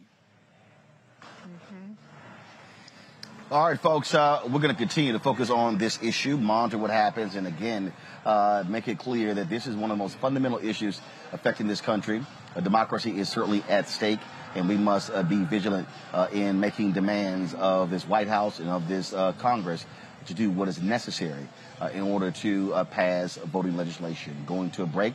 We'll be back from the College Football Hall of Fame here at the 2021 Cricket Wireless Celebration Bowl between Jackson State and South Carolina State here in Atlanta. Back in a moment.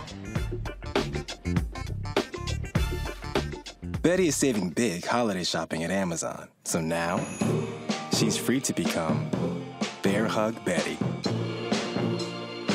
Settle in, kids. You'll be there a while. Ooh, where you going?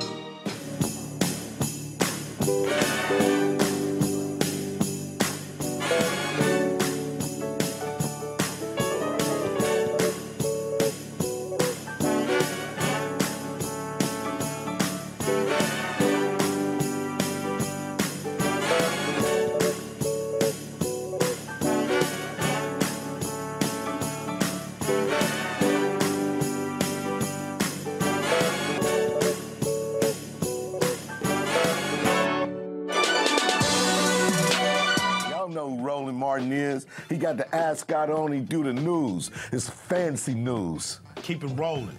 Right here. Rolling. Roland Martin. Right now. You are watching Roland Martin, unfiltered. I mean, could it be any other way? Really? It's Roland Martin.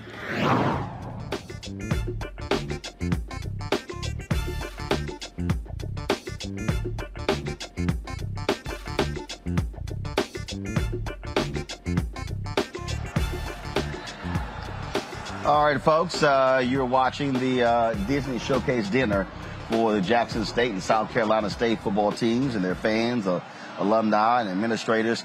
The 2021 Cricket Wireless Celebration Bowl. That is Coach Deion Sanders, head coach at Jackson State, who's there. And so we, of course, are here all week partnering with Coca-Cola to share with you what's been going on here. We were at the World of Coca-Cola last night. the World Coca-Cola last night for the opening event. And so we were with them. And then, of course, tomorrow it's a full day of events. We've got both teams visiting the Children's Hospital of Atlanta. We've got the both coaches having their news conferences taking place. The commissioner of the MEAC conference is going to have a toast and roast as well. Then they got the SWAC Hall of Fame dinner tomorrow night. We're going to be live streaming all of those events, giving you full coverage of what's happening here in Atlanta, talking with these individuals. We talked with the South Carolina State coach, Buddy, last night. Hopefully, we will have an interview with Deion Sanders tomorrow, talk with the South Carolina State president as well.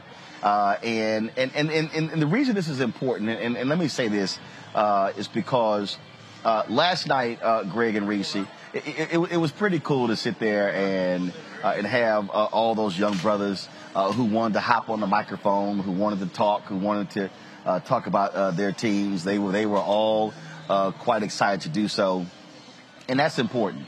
And the reality is, Black-owned media needs to be at places like this, telling our stories. And that's why these things matter. And so, I get a kick out of these people who love to be holier than thou, think they are the most conscious folks in the world, and who love running their mouths, talking about who's doing what, who's not doing what. And this is what I've always said, Reese and Greg. If you spending your time complaining about what I'm doing, that means you ain't focused on what in the hell you should be doing. And when we were able to amplify these stories, when we were able to talk to these HBCU presidents, talk to these athletic directors, talk to these coaches, talk to the alumni, all of that is important because I go back to the nation's first black newspaper, Freedom's Journal, March 16, 1827. We wish to plead our own cause. Too long have others spoken for us. That right there is what we always have to do. And so, whether it's sports, whether it's politics, if we're sitting around waiting on somebody else to tell our story, we're going to have fools like Doug Gottlieb and others who are sitting here diminishing our black institutions and not lifting them up. Yeah, and nobody curates our story better than we do. And especially when we actually control it, because there's curation and then there's control. And unfortunately, there's in other institutions, I won't say, whatever, the mainstream stuff, there is still a box that they have to kind of, play within the lines. And Roland Martin Unfiltered is a prime example of how when you own your own shit, you get to call the shots, you get to call the rules, and you get to curate the content for the audience. And Black-owned media truly is at the forefront of really bringing the stories that matter to our communities. Anybody can get the same stories over and over again about what the executives, mostly male, mostly white, think are important, but you don't get the perspectives from a variety of Black people. We're not all monolithic. We all have very different perspectives on things and different skill sets and different qualifications and life experiences that we bring to the Roland Martin Unfiltered show and to the Black Star Network. So I think it's so important that we have this platform because we're lit. Like, Black folks are really lit. And I don't give a damn what kind of backlash. You can call it woke-lash. You can talk about anti-CRT or whatever the hell the else these Republicans are out here winning the messaging war on. Over here around these parts in our community and our side, we're still lit over here. And we're not getting tired of hearing about our stories. And we're going to continue to tell them Black and unapologetic. Absolutely. And that's the thing, Greg, when it comes to, again, controlling the narrative and not actually caring what other folks are doing. I had someone who asked me, they said, hey, I was checking your show out. Did you see what so-and-so was reporting? No. They're like, really? I said, I don't watch other networks. I told them, I said, I don't. And in fact, I remember when I had Washington Watch on TV One, my producer, Jay, would say, hey, this was what was on ABC, Face the Nation, and Meet the Press. I said, I don't care. I said, I will, whatever they do will never dictate what the hell I do. And I've always, had that view. And I think that the thing that, and also what just trips me out, Greg, all these folks who love my mouth, running their mouth, they don't go nowhere. They sit behind a desk, ain't never on the ground, always trying to call themselves grassroots, but they never seem to be actually talking to people out in the streets.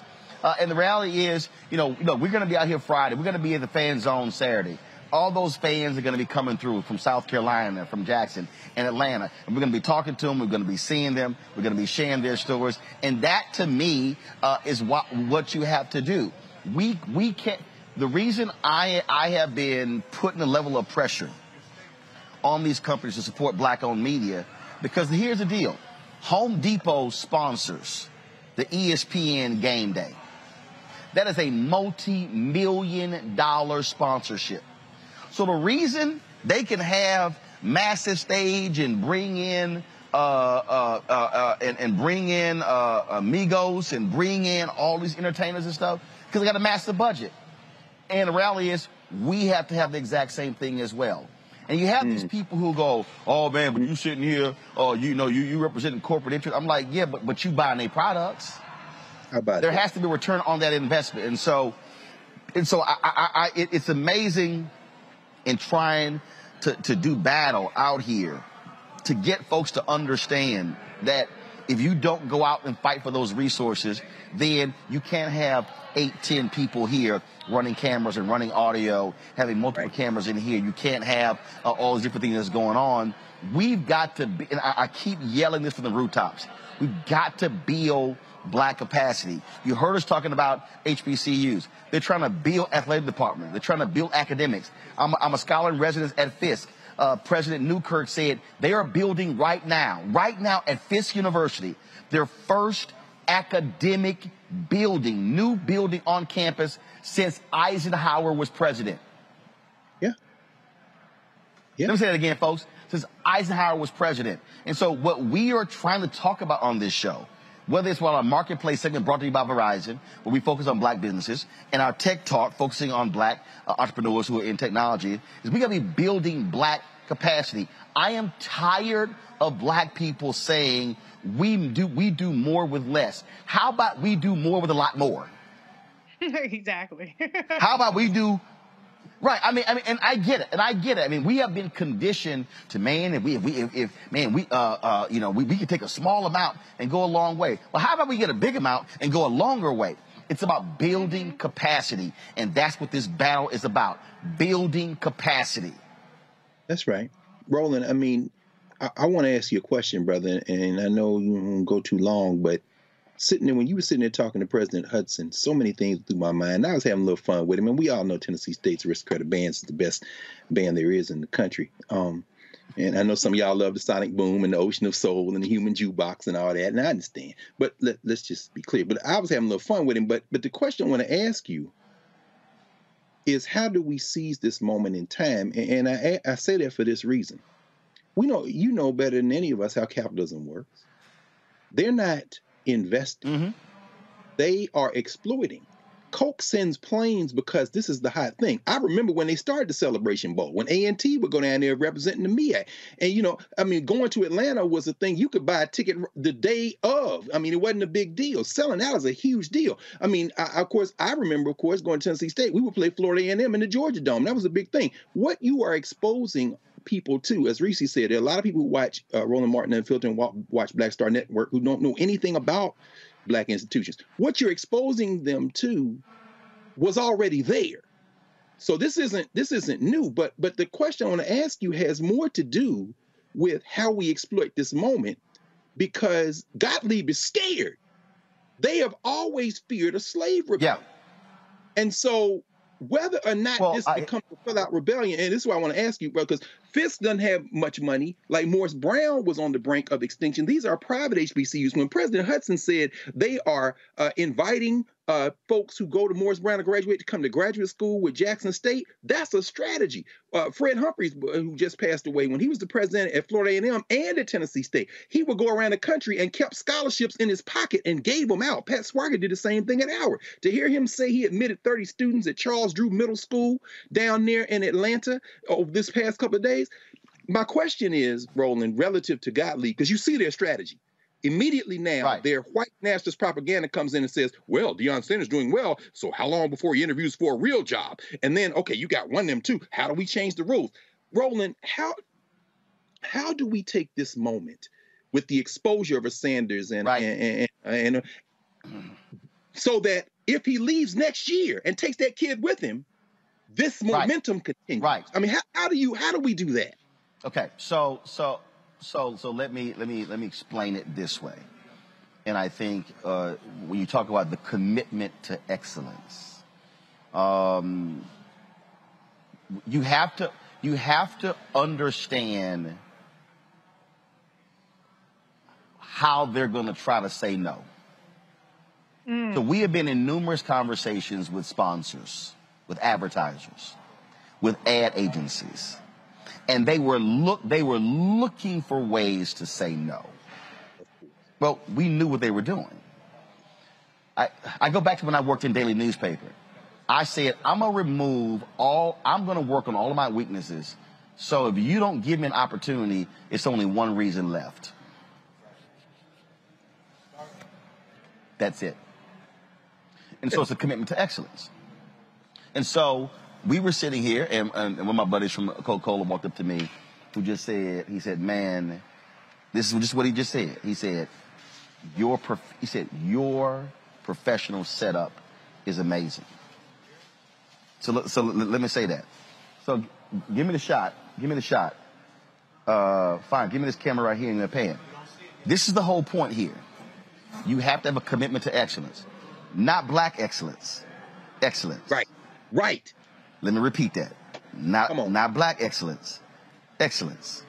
How we shoot, what our lights look like, what our setup looks like, all those different things. So the resources, see, and I'm really people listening to what I'm saying here. The resources that we receive allow for us to then be able to expand and build capacity. So I'll give you a perfect example. So as we're sitting here right now, this camera that's showing on me right now is a Canon C300. It's one here, and this mobile camera right now. There are 5 of them. I need everybody to listen to what I'm saying. The body of this camera alone is $9,000. The lenses that go with each one takes it up to almost $20,000. When we launched Roland Martin Unfiltered in the Black Star Network, we could not afford even one of these cameras. So what we did was I bought 3 Canon XA25 HD cameras.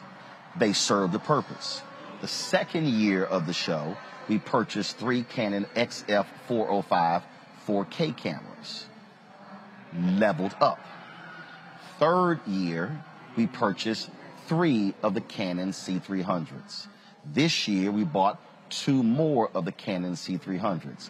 These cameras alone, these 5 cameras, are $100,000. You've got a Kessler slider that's on the ground. It's $6,000. You've got a fly pack. Is that camera on?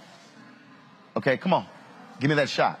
So you see where Henry is over here. That's a portable fly pack.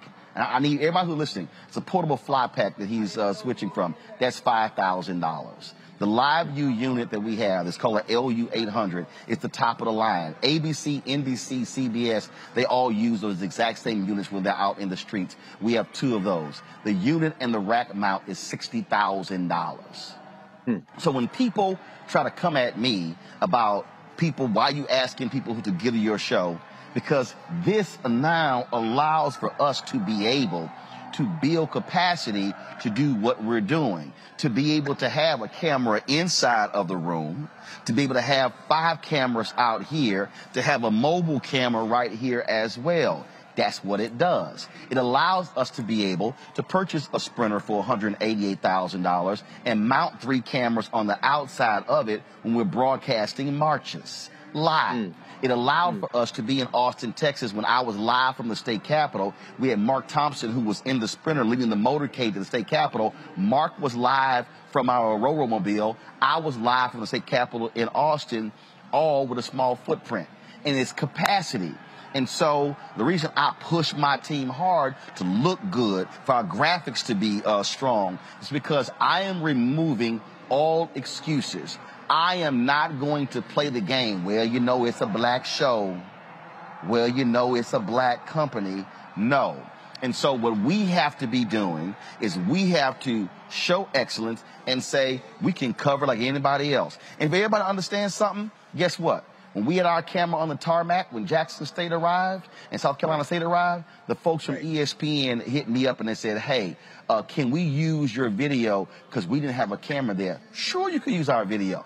You got to credit us. The point is, we have to be on the ground.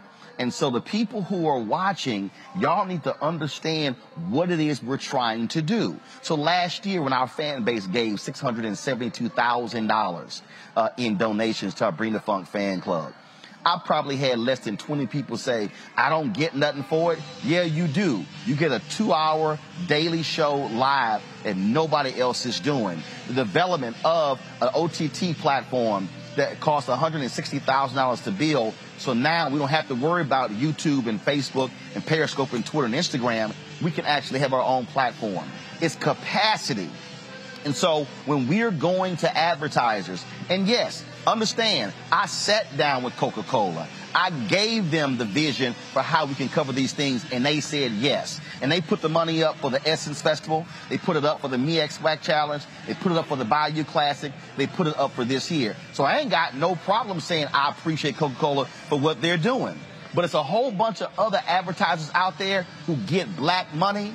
We buy their cars. We buy their shoes. We buy their shirts. We buy their pants. We buy their products, their cleaning products, their hair care products. We buy all of that, and they ain't spending jack with black-owned media. And that's the reason why you don't have black-owned media the size of a CNN or Fox News. That's why you don't have the ability to have people in 10, 20, 30 cities covering the news from our perspective, because we don't have capacity.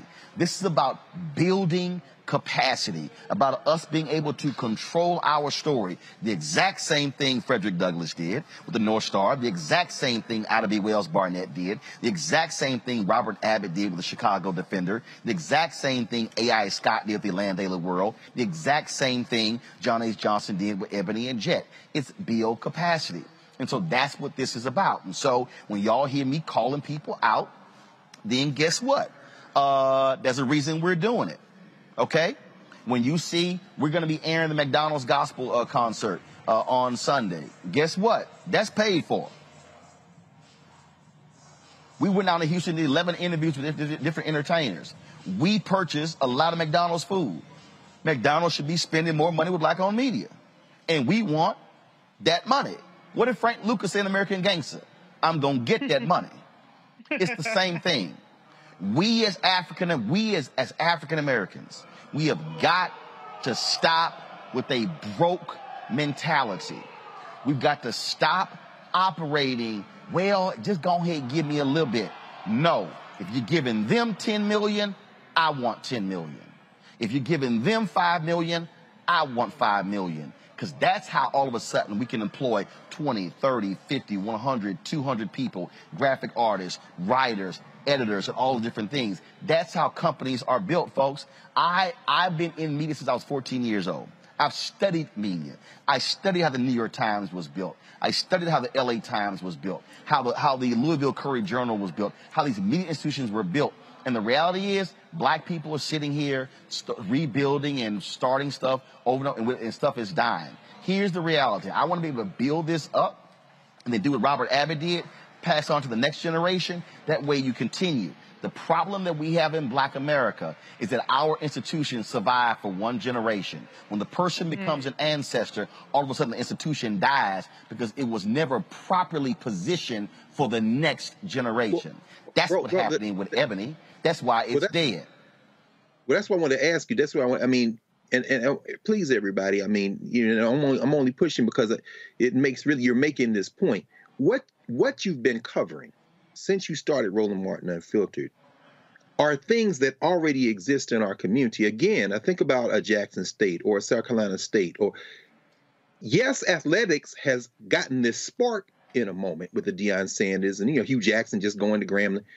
But the fact of the matter is those same institutions have been producing, as you said, Reese, and earlier I think Kelly made this point, human beings with degrees. The AD of Jackson State just said that his grade, his graduation rate, and not only that, they've been producing the journalists, they've been producing the scientists, they've been producing the teachers. And what you have done by taking your cameras into Black communities, and again, this is why the critics say that's just noise, is showing, not only holding a mirror to ourselves, but also showing other people around the world, frankly, that, hey, we're already here. So I guess my question is, how, because again, Deion Sanders is like turned on a spotlight and he was like, now if next year he's the coach at Florida State, and I'm not saying he will be, but I'm just saying, if that happens and that light goes off of Jackson State, that's not going to change what Jackson State has been doing.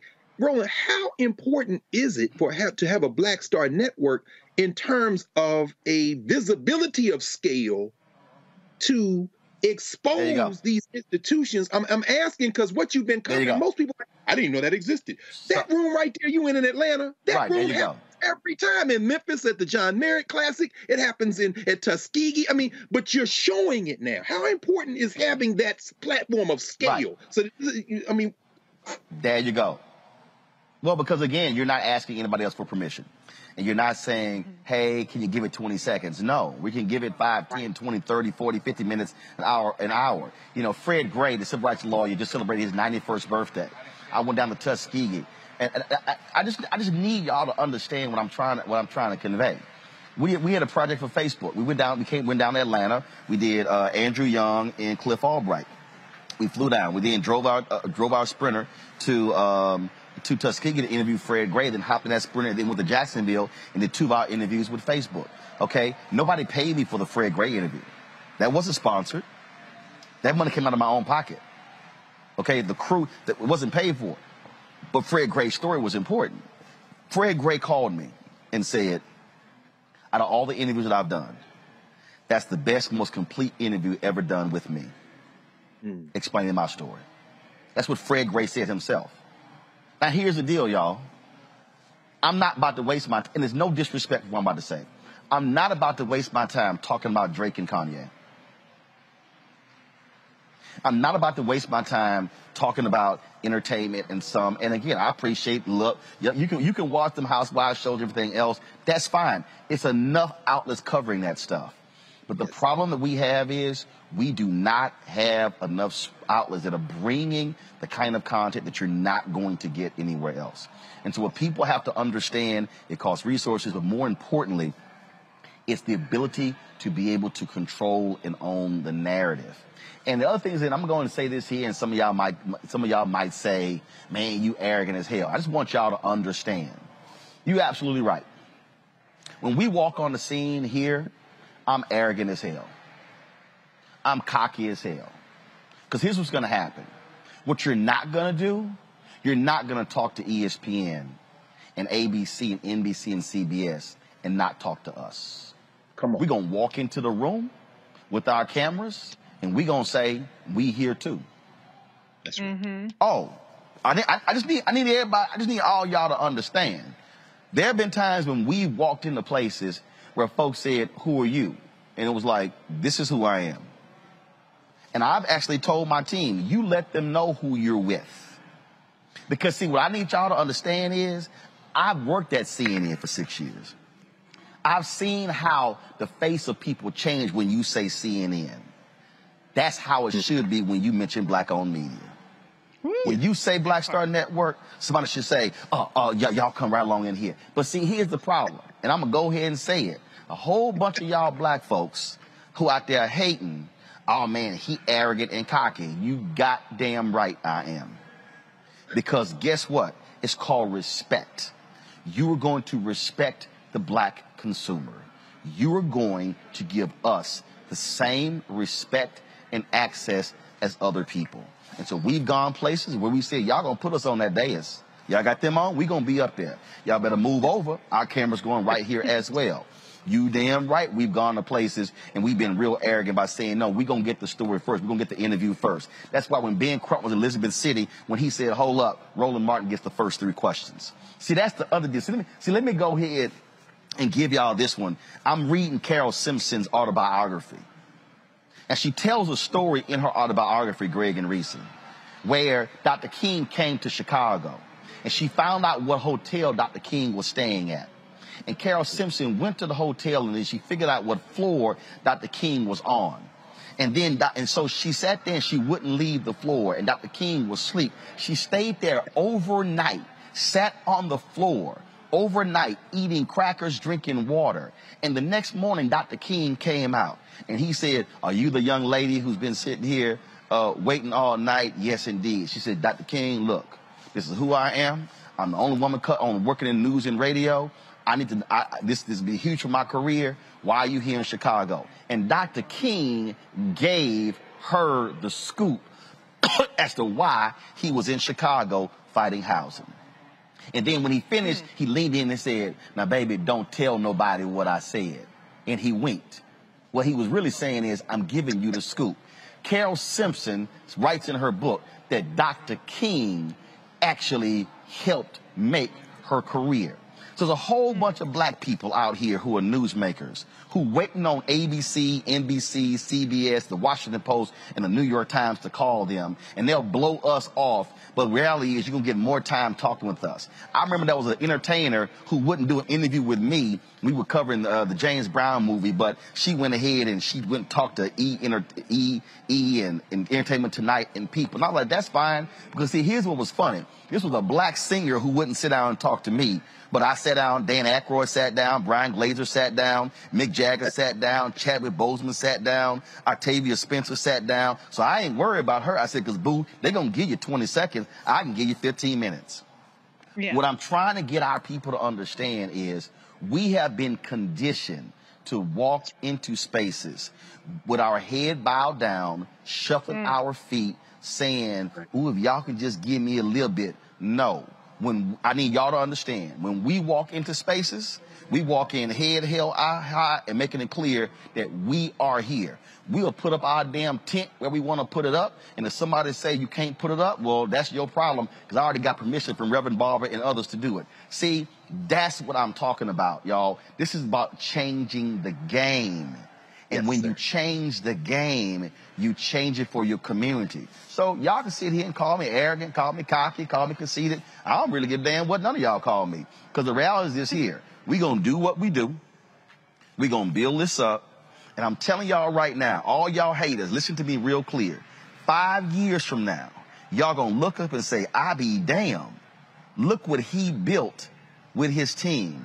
It's because we had enough self-respect as black-owned media that we were unwilling to think that we are second class. Roland, can I add one thing? Because one thing I want to add is, you know, one thing that's very evident to me is that people are shook by Roland Martin Unfiltered and the Black Star Network, because every single show on YouTube, in the comments, you see this inorganic troll bot farm activity to constantly try to undercut the legitimacy of this program. Obviously, it's unsuccessful because you continue to grow year after year. But the same relentlessness that people use to attack Black-owned media, to attack people who have credibility and are thought leaders in the community, the same relentlessness and no days off that they take, that's how dedicated we have to be to supporting Black media and people like yourself who are fearless and who are paving the way for people like me. Who would have ever thought I would have been able to guest host your show? I'm sure nobody who was mad at the little loud my Black girl on Twitter dragging them. So we have to be firm. We cannot get distracted. We cannot have a short attention span. We cannot go in starts and stops. We have to be consistent and relentless about putting our money and our support where our mouth is. It's real good to get clicks on Twitter and get a like and a retweet and this, that, and the other. But if you're not actually truly supporting the institutions that are bettering our community and holding people accountable to our community, then you ain't really doing a damn thing. So it's a lot of people that are making YouTube revenue off of attacking Roland Martin Unfiltered and what do they call us, the boule or whatever other little smears they come up with. They're getting paid. And meanwhile, people are over here trying to challenge you getting institutional support capital to scale up an operation that is bettering our community. So let's not talk about money, because everybody is making some coin. People making a coin being a critic, and you're making a coin bettering the community. So this is where I'm going to lay my lot in, is with the person who's bettering the community. So we got to stop being distracted. We got to stop tearing down the people that are actually really genuinely invested in lifting us up. Because it ain't a whole lot of people out there that's going to make space and that's going to shake the table. That's right. That's it. And I look, but it's real simple. And I need people to understand. You know, when I saw Reese's tweets, I was like, yeah, I'm going to put her on the air. And here's the whole deal. Because I'm trying to tell y'all, I worked in that system. CNN wasn't going to give her a shot. I'm telling y'all, I know that system. Oh, my gosh, she cussed too much. I was like, she's fun as hell. I'm put her on. Y'all need to understand, these are intentional moves. Yeah. I'm doing Tiffany Cross show on Saturday. Tiffany Cross, her first on air was on my TV One show. She said it. Okay, so before she had an MSNBC show. Y'all, this stuff is intentional.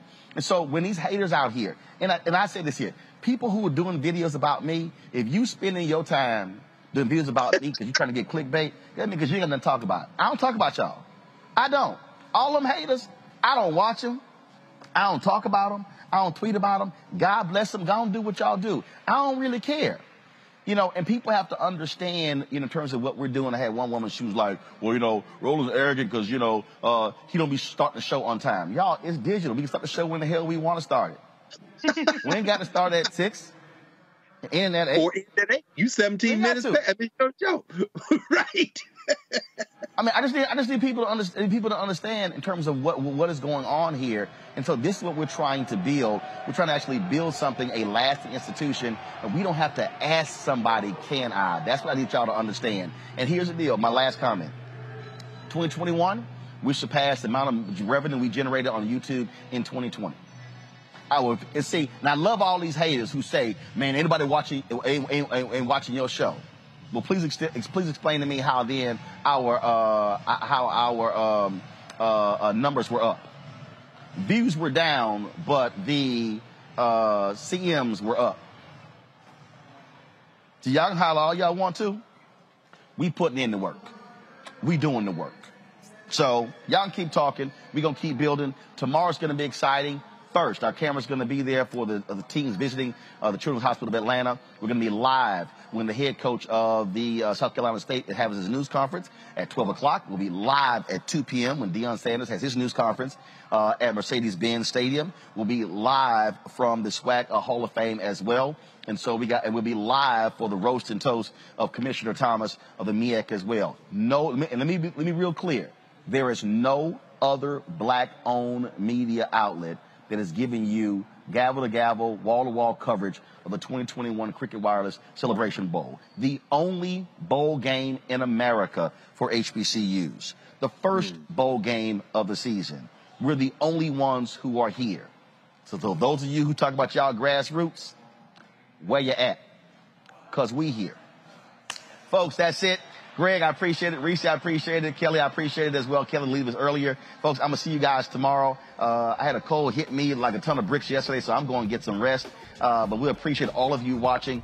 Please retweet, share videos from the show. Again, what we are doing, folks, ain't nobody else doing. They talking about it. We're being about it.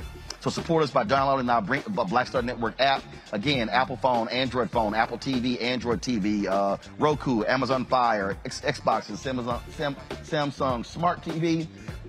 And of course, join our Bring the Funk fan club. Cash App, $RM Unfiltered. Venmo is RM Unfiltered. PayPal is R Martin Unfiltered. Zelle is Roland@RolandSMartin.com. Roland@RolandMartinUnfiltered.com. And again, let me thank Coca-Cola for being our partner this week with us, broadcasting from Atlanta for the 2021 Celebration Bowl. Lots more to come. Folks, y'all take care. I will see you tomorrow from the College Football Hall of Fame in Atlanta. Holla!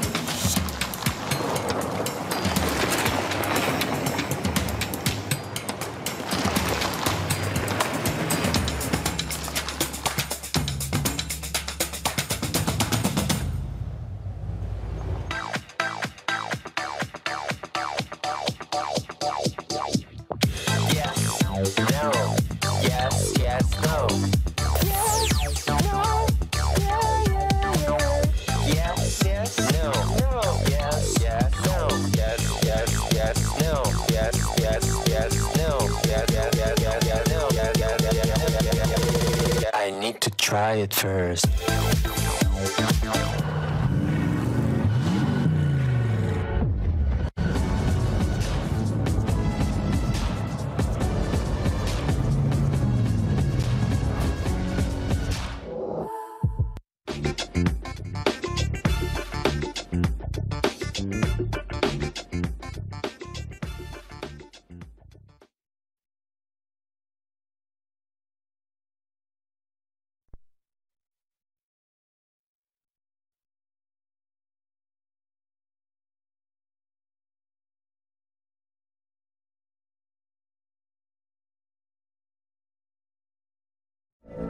From BBC Radio 4, Britain's biggest paranormal podcast is going on a road trip. I thought in that moment, oh my God, we've summoned something from this board. This is Uncanny USA. He says, somebody's in the house, and I screamed. Listen to Uncanny USA wherever you get your BBC podcasts, if you dare.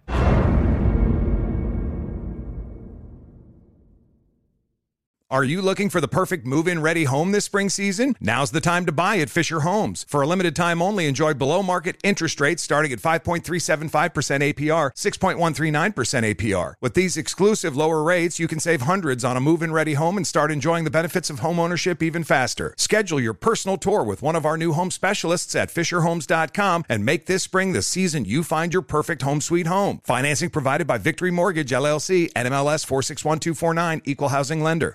See new things, try new things, go back centuries while living in the moment, forge new paths while discovering old ones, pedal, paddle, and paint while trekking, tasting, and tailoring experiences that transform you into a better version of yourself. Immerse yourself in the world by activating your mind, your heart, and your body on a river cruise exclusively from Avalon Waterways. Save with limited time offers at AvalonWaterways.com. Avalon is cruising elevated.